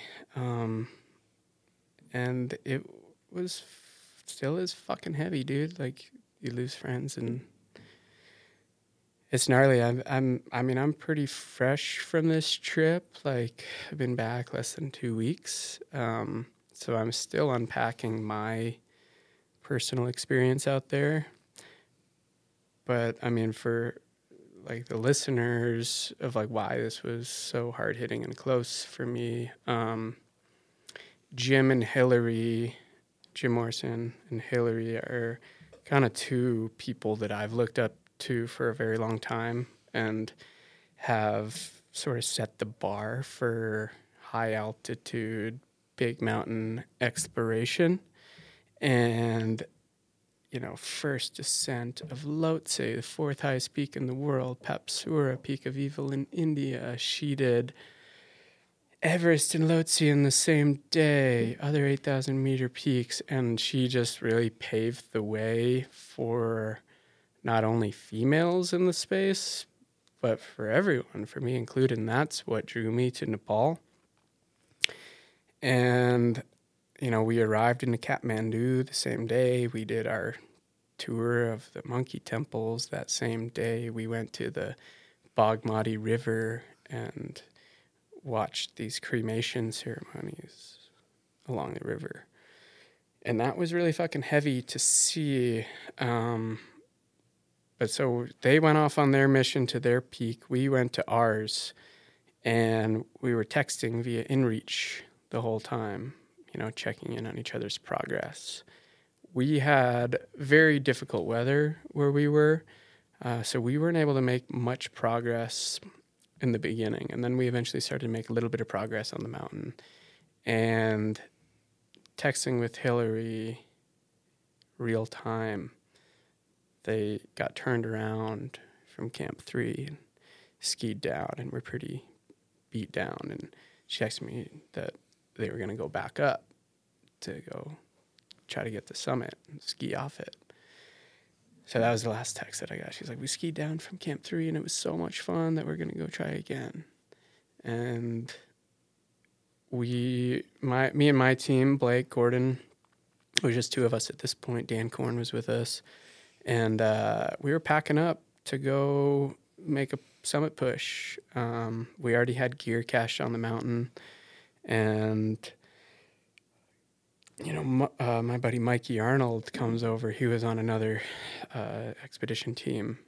He's a North Face athlete. Comes running over. He's like, hey, I heard Hillary was pushing to a crevasse. And that's like all he heard. He just got... When you're out in the mountains, you're getting in-reach text. So you're only getting text. And, information is pretty broken. You don't know what the real story is. Got on the satellite phone, called Jiban, our kind of logistics coordinator, who was also working with Jim and Hill. Confirmed that she took a fall. And they were getting ready to do a helicopter rescue the next day. But everything like that takes time. It's high altitude. You're at the tallest mountains in the world. These are all 8,000 meter peaks. They're all over 26,000 feet. So everything is like exponentially, logistically challenging to do out there. And we were at a standstill at base camp, kind of waiting for the news. But deep down, like, you spend a night out above 8,000 meters. Like, there's not really any chance for survival, And so it was heavy, like, being in shock, definitely, the first couple of days. Like, the reason I'm there is because of this woman and, like, her inspiration. And, like, they were supposed to come to Dhaulagiri, to the mountain that we were at, after. They were going to ski their peak, which was, like, technically, like, an easier peak, and they were going to heli over to our peak and climb with us because they had already been acclimatized. So I was, like, going to get to fucking climb and ride an 8,000 meter peak with, like, two of my heroes. And then the hero gets taken out. Like, what are you doing there, And, like, there's high risk on these mountains, and, like, knew that going into it. I was ready to take a bigger risk, like, going into this mountain, just like the inherent nature of these higher mountains. And then this happened, and, like, there was this other French woman that we became friends with who was like, like, oh, I was like, we were going to go up today and get our shit, but can't go. And she's like, no, your legs are cut off. Like, I'm like, yeah, like, I can't fucking move. Like, I don't want to go up this mountain right now. And yeah, we had to go up and get our shit, and kind of decided that maybe like 2 days, 3 days on the mountain would, help clear my head, go experience a bit of the higher mountain. Had kind of ruled out making a summit push at this point. And basically just get up on the mountain, and, like, I didn't want to be there anymore. Like, I'm walking under huge seracs, and I'm stepping over crevasses and shit that you have to want to do that in order for it to happen. Like, when you don't want to be in the mountains, everything is harder. Like, you feel the altitude more, your backpack is heavier, and like that, the hard aspects of it, like really, you know, kind of amplify themselves. And I just like didn't fucking want to be on the mountain anymore. I'm like, I don't want to step across this bottomless crevasse. This is not worth it right now. And we bailed, ended up going to ceremony that they did in Kathmandu. And we get there and fresh off the mountain, like noted, we were, you know, on the mountain for a month at this point. So completely immersed. And every time, like I said, coming back into the world is a bit of a culture shock. And we went straight to her cremation ceremony. And the last time I had seen her, we were seeing other bodies be cremated, like on the Bagmati River. And this is very spiritual aspect, or like phase of life that those ceremonies go through. And it was just fucking heavy, dude. Like, I don't even know how to explain it, but I do think being in Nepal with Jim, with this crew that was close to her, it personally helped me because in that side of the world, death is a lot more accepted and part of everyday life. That it's something in the Western world that we maybe avoid. You know, we don't like talking about death and grief.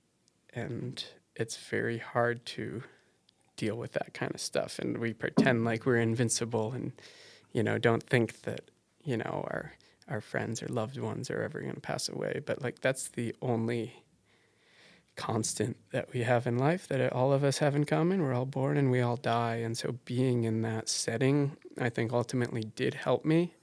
And being around some people that have dealt with that, like Jimmy Chan and Conrad Anker, who have dealt with the loss of close friends in the mountains, was a comforting thing for me. But it's a hard thing to comprehend of like why we do what we do. You know, we know that the risks are out there, and you can't go into the mountains thinking that you're immune to them. And you have to be well aware of them, but you can't be petrified of them. You can't let that stop you from, you know, doing big things in life, whatever it may be. You can't let these fears control you. And, you know, like I said, it's still unpacking it all, and like just kind of one of those things that comes with the territory. And I think people do, you know, deal with it differently. But having this greater community, like mountain community, has like been for sure the most comforting thing for all of us, for Michelle, for myself, for everyone that Hillary touched, who, you know, her reach spans thousands or millions of humans around the world. You know, she was a fucking superhuman. She should probably get a super air horn for her. Yeah, let's give her everything we got here. Yeah, blow out the pipes.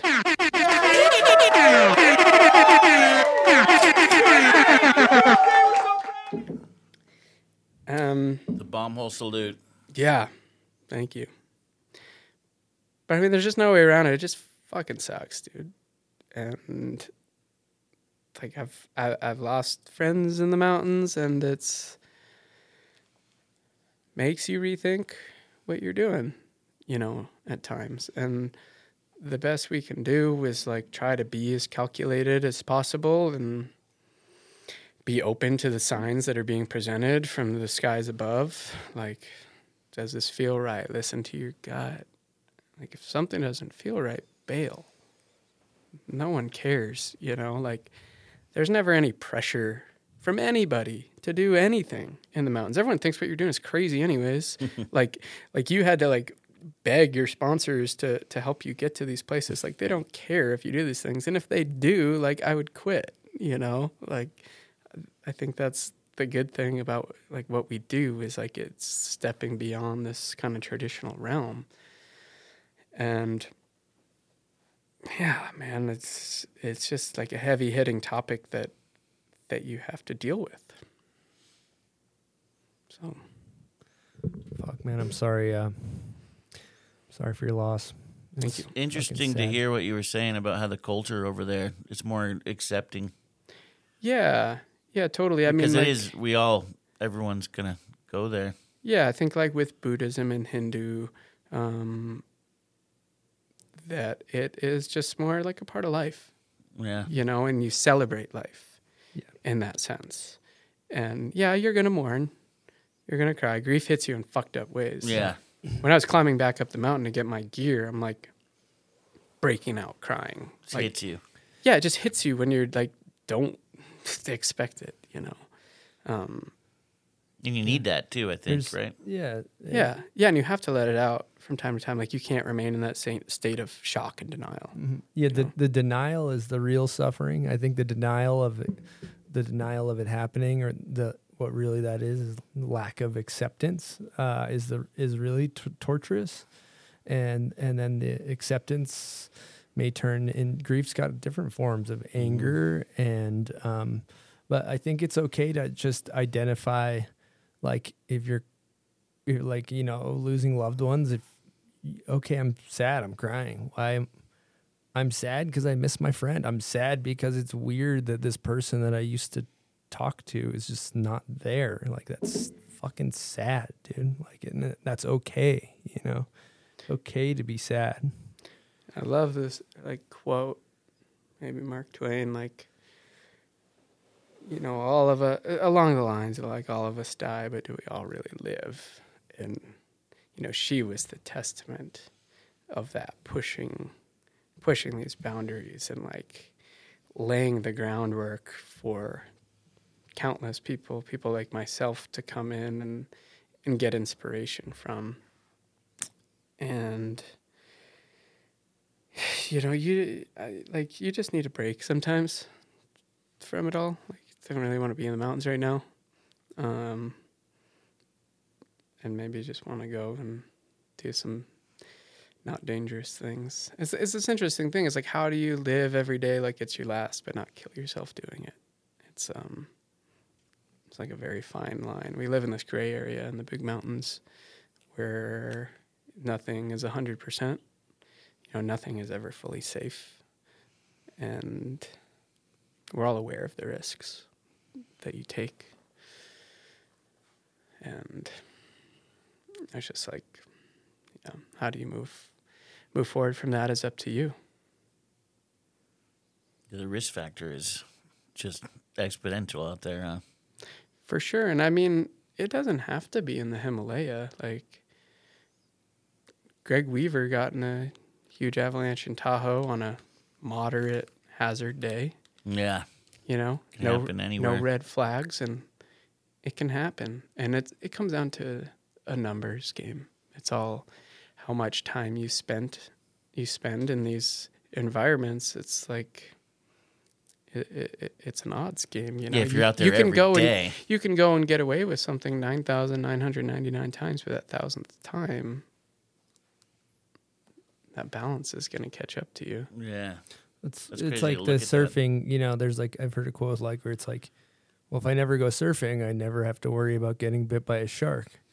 But it's like, but then you fucking never go surfing. Then you never went surfing or go surfing. All ships are safe at harbor, but that's not what ships are made for. Yeah. You know, you're made to go through the waves. You're made to endure some hard times. And like, you got to experience these highs and lows. And, I mean, hopefully you don't, but. Well, and the times that you're really living life to the fullest, you're oftentimes closer to death. You're walking that line. Unfortunately. And, but death can happen, dude, death can happen from disease. Death can happen from getting hit by a car. And totally. But death is a part of life. I think that's a really important thing you said earlier. Yeah. And just, talking about it. And, you know, I mean, talking about this helping me a lot. And yeah, talking helps. For sure. You have to. I think that's when you get some like deep-rooted issues going on, Yeah. no matter what it is. Yep. You know, you have to talk about shit. Talk it out. Mm-hmm. Yeah. It's always interesting, the person that passed is not sad, they've moved on. They've moved on. Yeah. For sure. They're on the next stage. And we're left here to mourn, and so you just got to take that and just try to get through it the best you can. Yeah, and it was an interesting thing being out there, like saying earlier how I was like ready to take a pretty big risk going out there. And then after that happened, feeling that collective energy of pain and grief. A little moment of silence for the crew. Yeah, thank you.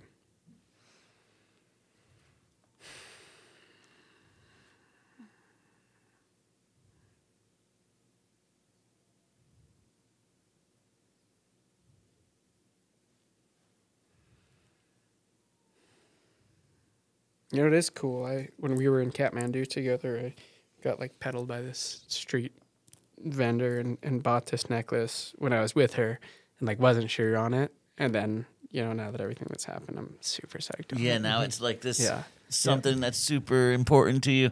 Totally. Nice memento. Crazy how that works. Mm-hmm. Yeah. Well, I personally believe that the just isn't intended to help, and it's grief is tough, and but I personally believe that the ones that pass on are with us all the time. So I think that kind of at least brings me peace, and I don't want to sound preachy and whatever, I agree. but it's brought me comfort, and me too. And I love I'll fucking talk about this. I don't know if I've ever talked about this on air, but I had a close friend, Simon, pass away, and I connected with a medium. A medium is somebody that can talk to spirits and whatnot, and obviously this is probably going to turn a lot of people off. They're like not into that, which is awesome, totally fine. But for me, it was something I found a lot of comfort in, and when I connected with my friend Simon, the medium channeled through her, and she changed her voice, and she's like right into what Simon would say, and he was still a fucking wise ass, and he's just like, "Hey, I'm with you all the time, buddy." Like, fucking dude, I'm with you. So that's gone on to bring me some weird inner peace. So I don't know. I'll just leave that there. I believe it. Appreciate that. Yeah, totally. Okay, well, man, for the greater community mourning her loss, everybody, man, we're all in this together. And hopefully the community can move through it. And yeah. So did that make you, I know you're still processing. Do you think it's going to make you turn the volume down, or do you think you're going to still keep going, or where are you at with all that stuff? I mean, it's a weird life drive that we have where, strangely want to go back to Nepal, and like hard thing to justify, but it'll all take time. Cool. Another thing I wanted to topic I wanted to cover, because we've been going for a while, and I only got a couple of things left on this list, but I know you have a cabin in the South Sierras. What's up with this cabin, and what's your plan, and what's the deal with it? Yeah, cabin is a generous term for it. It is a cabin for sure, but like probably about the size of this room here. Off grid, 10,000 feet in the High Sierra. Little community up there, and you need to either walk or take a snowmobile in the wintertime, and right at the base of some really, really great terrain for riding. Essentially, not a big piece of land or anything. There's, you can see neighbors' cabins and whatnot, but not too many people go up there in the wintertime. And it's essentially borders wilderness. So not a sled zone, and it is just pretty limitless out there. It's pretty close to Yosemite, the northern boundary there, and has a lot of potential. Like, we've had 2 shitty winters in a row, so hoping that this year it turns on and can spend some more time there and really explore. Mm-hmm.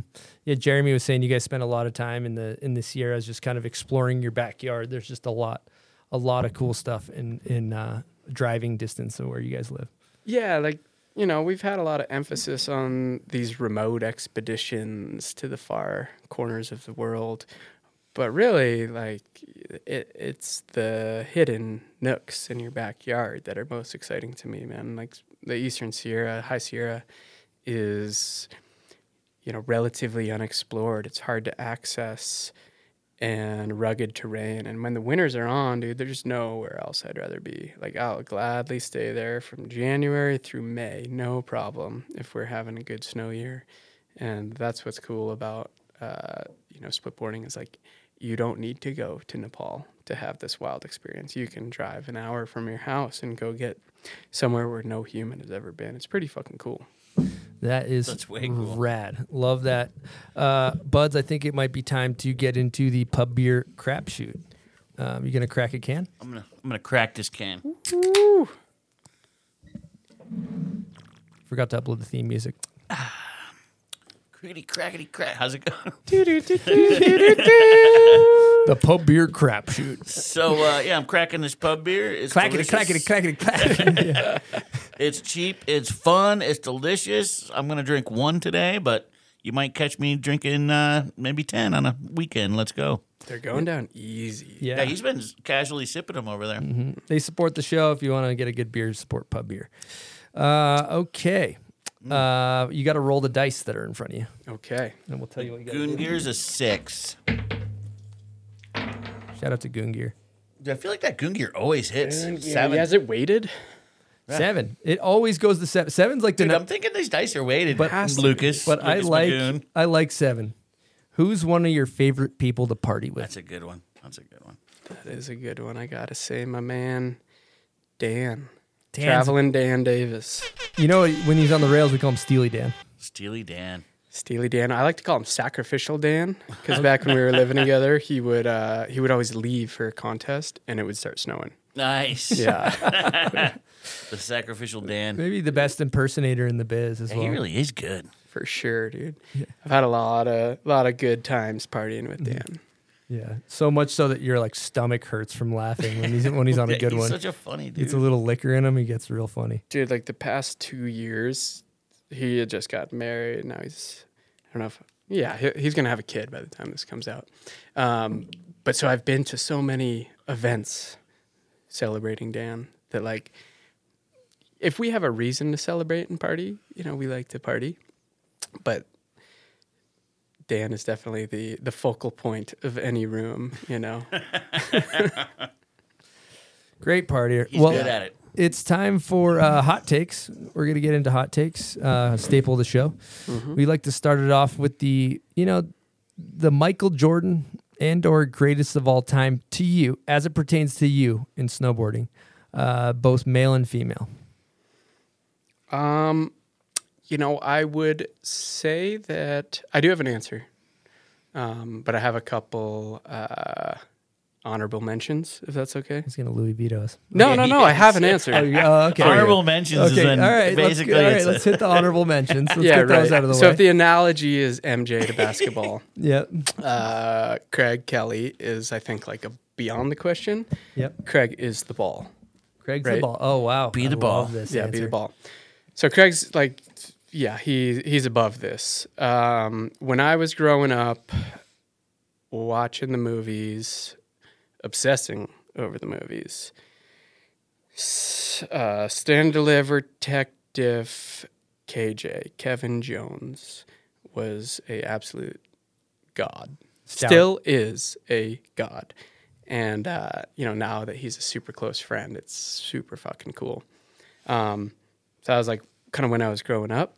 And a couple honorable. We're going seasons of your life. No.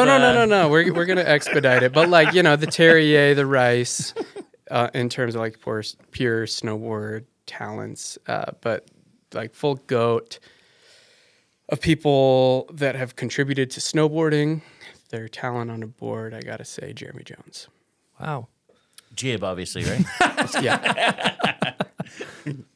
Big Mountain. Tahoe. Jeremy Jones. I don't know if we've gotten that one, and We're I gonna like go it. Tahoe Jones. I like it. I like that too. Yeah, I mean, he, like I said, he literally wrote the book on this shit. Yeah. And is the doctor. So. BMJJ, Dr. Well, Jones. he's had a really long, great career in also snowboarding. from Massachusetts, Yeah. so he's got that going Dude, for he's him. been doing it for a Been doing it a long long time. Yeah, and he's still, every time we go out, you're watching him. You're like, damn, that was a sick toe side turn. And when you go out filming with him too, he's done it for so long that he knows knows how to ride the mountain. He knows how to ride his board. Knows And it what he's always doing. looks good. He doesn't fuck up. I've never seen him fuck up. I've So- never seen him fall, to be honest. Surviving those spicy spine lines, Yeah. dude, you kind of forget like how rowdy he How was gnarly getting that for is. a long Dude, time. on the edge. Yeah. Okay, female. Who you got? Female, I gotta say, like former Victoria, or like whatever your category, and then like present goat, Elena Height. Wow, great answer. Yeah, like having the opportunity to shred with her, like she's come into her own the past couple of years, and she's just a little ninja out there, dude. Like her part this year in Arc is my favorite part in the movie. Just full hard charge in Valdez free ride. Arc is the project kind of Danny Davis headed up this year with Nick's got a heater part in it. Checked it out. So that'll be out by the time this is out. Okay, next one, most underrated. Who you got? There's a lot of underrated people, but I gotta say Neil and Ian Provo. Wow, I love that answer. Provo Some bros. Fucking dark horses Yeah. that don't get the support that they should. I think if any of their sponsors are listening, you guys should pony up. Yeah, pony up, guys. Let's get a little pony up going. Come on. Pony up. Okay, steel or powder? I'm thinking he's going to say steel. I think steel too. Stupid question. Steel. Please say steel. Just say steel. Yeah, sure. Okay, best style ever. Craig Kelly on the ground, Danny D in the air. Ooh, ground and air. Ground and air. I good. like Yeah. that. Best video ever made. Aaron Robinson's Manifest. Have you guys seen it? Yes. Sam Tour. Like answer. low key, like that video didn't get the shine it No. deserves, you know. But if A-Rob was still with us, dude, he would be fucking front and center right there. Who knows where he would be. True. Pretty incredible Yeah, film. that's like a fact right there. DIY style, just pure juice. Sam We'll make Tor, sure we link it up in very, the show notes. very Yeah, very underrated talented. filmer as well. He filmed the Warp Wave movies for like the year that I was working with them, and he's just low key silent killer. Yeah, talented dude. Okay, best board graphic ever made. Danny always has some good ones, but I gotta say the Sword. Terrier. It's a great, Very great sought one. after board. Good graphic. It's like classic and clean. Yeah. Okay, if you could go heliboarding with 3 people, just good time. I guess this maybe it doesn't pertain to you because you're not that into it. No, dude, I'm Yeah, going I climb feel like- boarding, dude. yeah. Free trip. Yeah. On the bomb hole. Yeah, I'm I going. feel like free on the bomb hole. It's an expensive trip. How about this Yeah. though? How about this? This thing fucking is battery powered too. We'll add it. We'll add that little factor. Rechargeable. It's battery powered, so fuck it. They just plug it in You at can night. plug this thing in. It's like a Tesla. Cool. I got 2 ships. That's probably against the rules, but I got a spirit ship of Craig, Jake, and Salaz. 3 people I never had the chance of hanging with. And then the other ship would be my man KJ, because he invited me on his, Wyatt Stassinos, and man, the third, I would say my brother Joshua, because he was the one that got me hooked. Solid. You know, he's on Red Bull though. He can burn some buds. They got budgets. They can Get make 2 that happen. ships. They can Just get 2 ships. expense it to Chris. Yeah, just send it to the bomb hole. Just we'll get a check in the mail. Yep. Okay. We talk about the beaver slap on this show. You know, when you're in the lift line, you got snow on your top sheet. A lot of times you'll see that alpha male in the lift line just aggressively smack tail. What's your take on the beaver slap? I like to keep a little bit of snow on the nose, so if like you're thirsty and you don't have a water bottle. But I back it.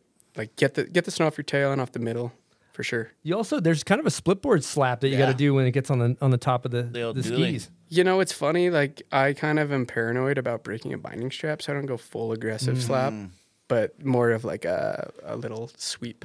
You're obviously not riding those union bindings. Oh, nice one, Buds. Wow, nice little zing. Okay, last question. Worst trend. Worst trend, I would have to say the like TikTok style Instagram you see these days. You see a lot of fucking, these like same song remixes that come out, and they're on like thousands of videos, and people put them over their shredding videos, and I just don't get it, man. They're doing it to try to get more views. It's all algorithm. It's whack. Yeah, no, totally. But like, Use I this see song. dudes that don't need to do that doing it. Yeah, and it's crazy. Yeah, it's just whack, dude. Like the whole thing with the gram and everything is like, you know, where I was like, oh, we need to do it for our job and whatnot. And like, that's become the standard. And the only reason it's become the standard is because everybody's fucking doing it. Like, if none of us gave in to it, like, it wouldn't be a trend. So There's always that one dude that's going to give in, though, and ruin it for everybody. Yeah. One dude or a chick. Totally. But yeah, that stuff kind of grinds my gears. Great answers. Yeah, great answers. Okay, and you know, we got to talk setups, but before we do, I don't think you clarified what exactly your role is over at Wonder. I don't even know. I like to call myself the chief slope technician. CST. CST for short. CST. But rider and Makes then a lot of sense now. Makes a lot of sense. These guys are fucking CST. Yeah, it all CST, makes sense. that's all you now. had to say. Yeah. Sorry. Yeah. Should have said that at the beginning. We would have cleared things up. Yeah. You know, I'm primarily dealing with product testing and kind of developing boards and whatnot. So, you know, a lot of product feedback and things like that. And kind of, you know, getting my hands in the pot as much as I can, as much as I'm online and in the mix. So he's a CST. Yeah, he's a CST, getting his hands on pot. Yeah, easy. He's touching pots. As That often- really cleared everything up. So often as he can. Because you're wondering. I don't like to have titles, dude. Puts you in a Don't- box. don't put me in a Don't box. put him in a box. Don't box this guy in. Yeah. Don't box him up. Okay, so talking about your setup, you know, run us through. You know, I didn't bring the full board out here, but on the Wonder Alpine Bell Tour behind me, generally on 156, 159 come springtime. Spark split board bindings, ride the Arc Pro. Been running 32 boots the past couple years. Cook's been hooking it up. Ride the Jones TM2. Shout out Cook, thank you. Great boot. I'd get on for the love. Grenier Team 3 if it was me, but you I'd know, steer whatever you got to clear. do. Dude, Stay on that Jones. Yeah. I should get on that. I should try it out. Patagonia outerwear and everything. It's best gear out there, most environmentally friendly there is. And on goggles and on helmet with the bull wrap. Arcade belts. And I think that's about it. Killer. We actually, speaking of Patagonia, we have a print of him that Andrew Miller shot that was on the cover of Patagonia. It's going to be signed and available on bombhole.com. Awesome shot. Could be on your wall. You could be watching him surf the earth. Yeah, thank you, Talk Andrew, about for providing that. Yeah, talk Shout out about to a Andrew Miller. dope-looking turn. Good ass photog. Questions too about setting up your split board. I know our listeners love to know little like gear hacks. Do you do anything like funky when you set it up, or just take it out of the plastic, throw the bindings on, and go? Detune tip and tail. You don't want those catching on any firm snow. But I like razor sharp edges for sure. Stance is I'd probably ride a bit of narrower stance than most, and probably more angle than most. Posy. I'm probably like 20. These like certain bindings, you know, goes in threes, and you never really know, right? So like around 20, 21 in the front, posy 3 to 6 in the back.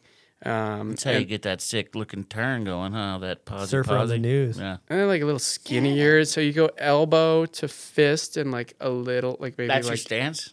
Yeah, and like an inch or a little bit of about- wiggle room So after question, that. elbow Looks to about fist right. in between the bindings. In between the Yeah, in bindings, between. So it's correct. not Once the set- bindings are set up. Yeah, got Elbow to fist with Yep. a little bit.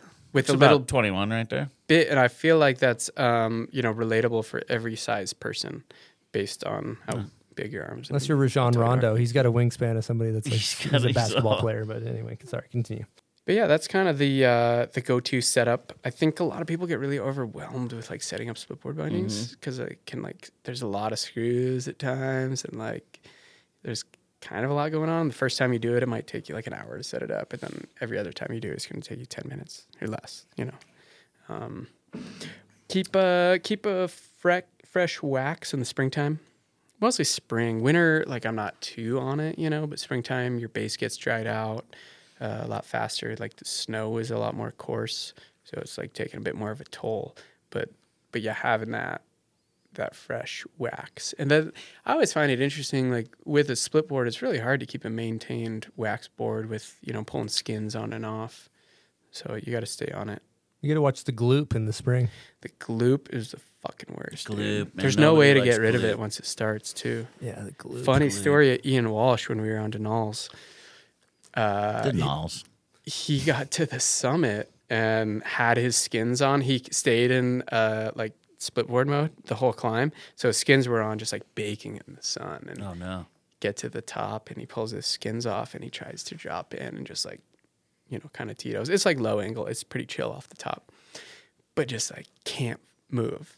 And pulls his board over and looks and it's just caked in glue. And there's nothing you can do about it at this point. And you can use a scraper the best you can. And we were already off the mountain. We were back at camp.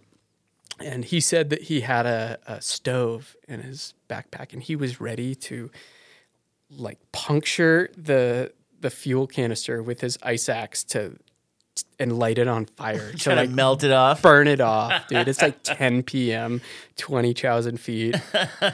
And he's trying to like almost explode a propane canister. You can't keep that thing facing the sun, huh? No, that's pretty It's like a surfboard. Yeah, totally. Random pro Good tip. tip. I do with my split board bindings, since whenever I switch over, sometimes I forget like which way the ankle straps go, like because it's kind of confusing. So I cut out like an R and an L from my sticker packs from brands that have like the letters R or L. Smart. And I put an R on my right one and an L on my left one. So when I'm switching over my split board, I'm like, all right, because I fucked up so many times. So that's maybe a little pro tip. I don't know. That could be a pro tip for sure. Like doing a little paint pan action. Yeah, you can go paint because pan. I mean it's an easy mistake to make. Mm-hmm. Yep, absolutely. Okay, lastly, I guess we got to get into is thank yous. There's definitely a long list of friends, mentors, sponsors over the years. Probably too many to list, but if I could go off the top of my head, my parents, Amy and Scott, my brother Joshua, Danny D, the Matrani family, my girlfriend Rachel, Jeremy Jones, Jim Zellers, Alex Pashley, Andrew Miller, Forrest Shear, the Provos, Clark and Murph. There's going to be too many I'm going to forget. That's the problem. You list too many. Yeah, you're kind of digging yourself into a hole with that. There's some people like now. saying, please say my name, please say my name. I know, I love you. Like, what about Ming Poon? I love you. Thank you, Ming. Thank you, Michelle, Elena, Hooper, the whole crew, all the sponsors. Wonder Alpine, Patagonia, Red Bull, Spark, Onyx Backcountry, Anon, Arcade Belts. Yeah, man, there's a lot of people. I think like all of us owe a lot to the people that came before us, and none of us would be here without the help from our friends and the people that support us. So thank you. Awesome. And one other thing too, any projects coming out to plug, things like that? Yeah, we are dropping Arc. Danny's kind of produced new action flick coming out probably by the time this drops. Also a additional movie with that, Radical Sabbatical, that's going to include a lot of, kind of B angles, excess footy, that kind of stuff. We got a trip with John Jackson in Alaska with Red Bull, Dorito Safari coming out at some point. I don't know when. We got the Wonder Alpine Hardwired short film project coming out here soon. Cody Townsend 50 project up in Alaska. And yeah, I think that's about it. Killer. Lots of good stuff to check out. All those links will be in the show notes if you're listening to this. And I kind of want to leave people with the quote we asked you in the Patreon interview of maybe best advice or words to live by. You had a great answer. Yeah, I think just keep in mind that nothing in the future has ever happened yet. So don't stress the little things, Pet the sweaty. Don't sweat the petty. Pep the sweaty. Don't say it one more time. Don't sweat the petty. Pet the sweaty. Like it. Grab tail checks in the mail. Okay, love it. Well, it's been a great podcast, Nick. We really appreciate everything you're doing. Really appreciate having you come on the show. And I Thank just you want to guys. say thank you. Yeah, Huge fan of the show. So honored to be sitting in the seat. Thank you. killer. And lastly, obviously, thank you to everybody that tunes into our show and supports us and this whole snowboard community. We love you guys, and over and out from the Bomb Hole.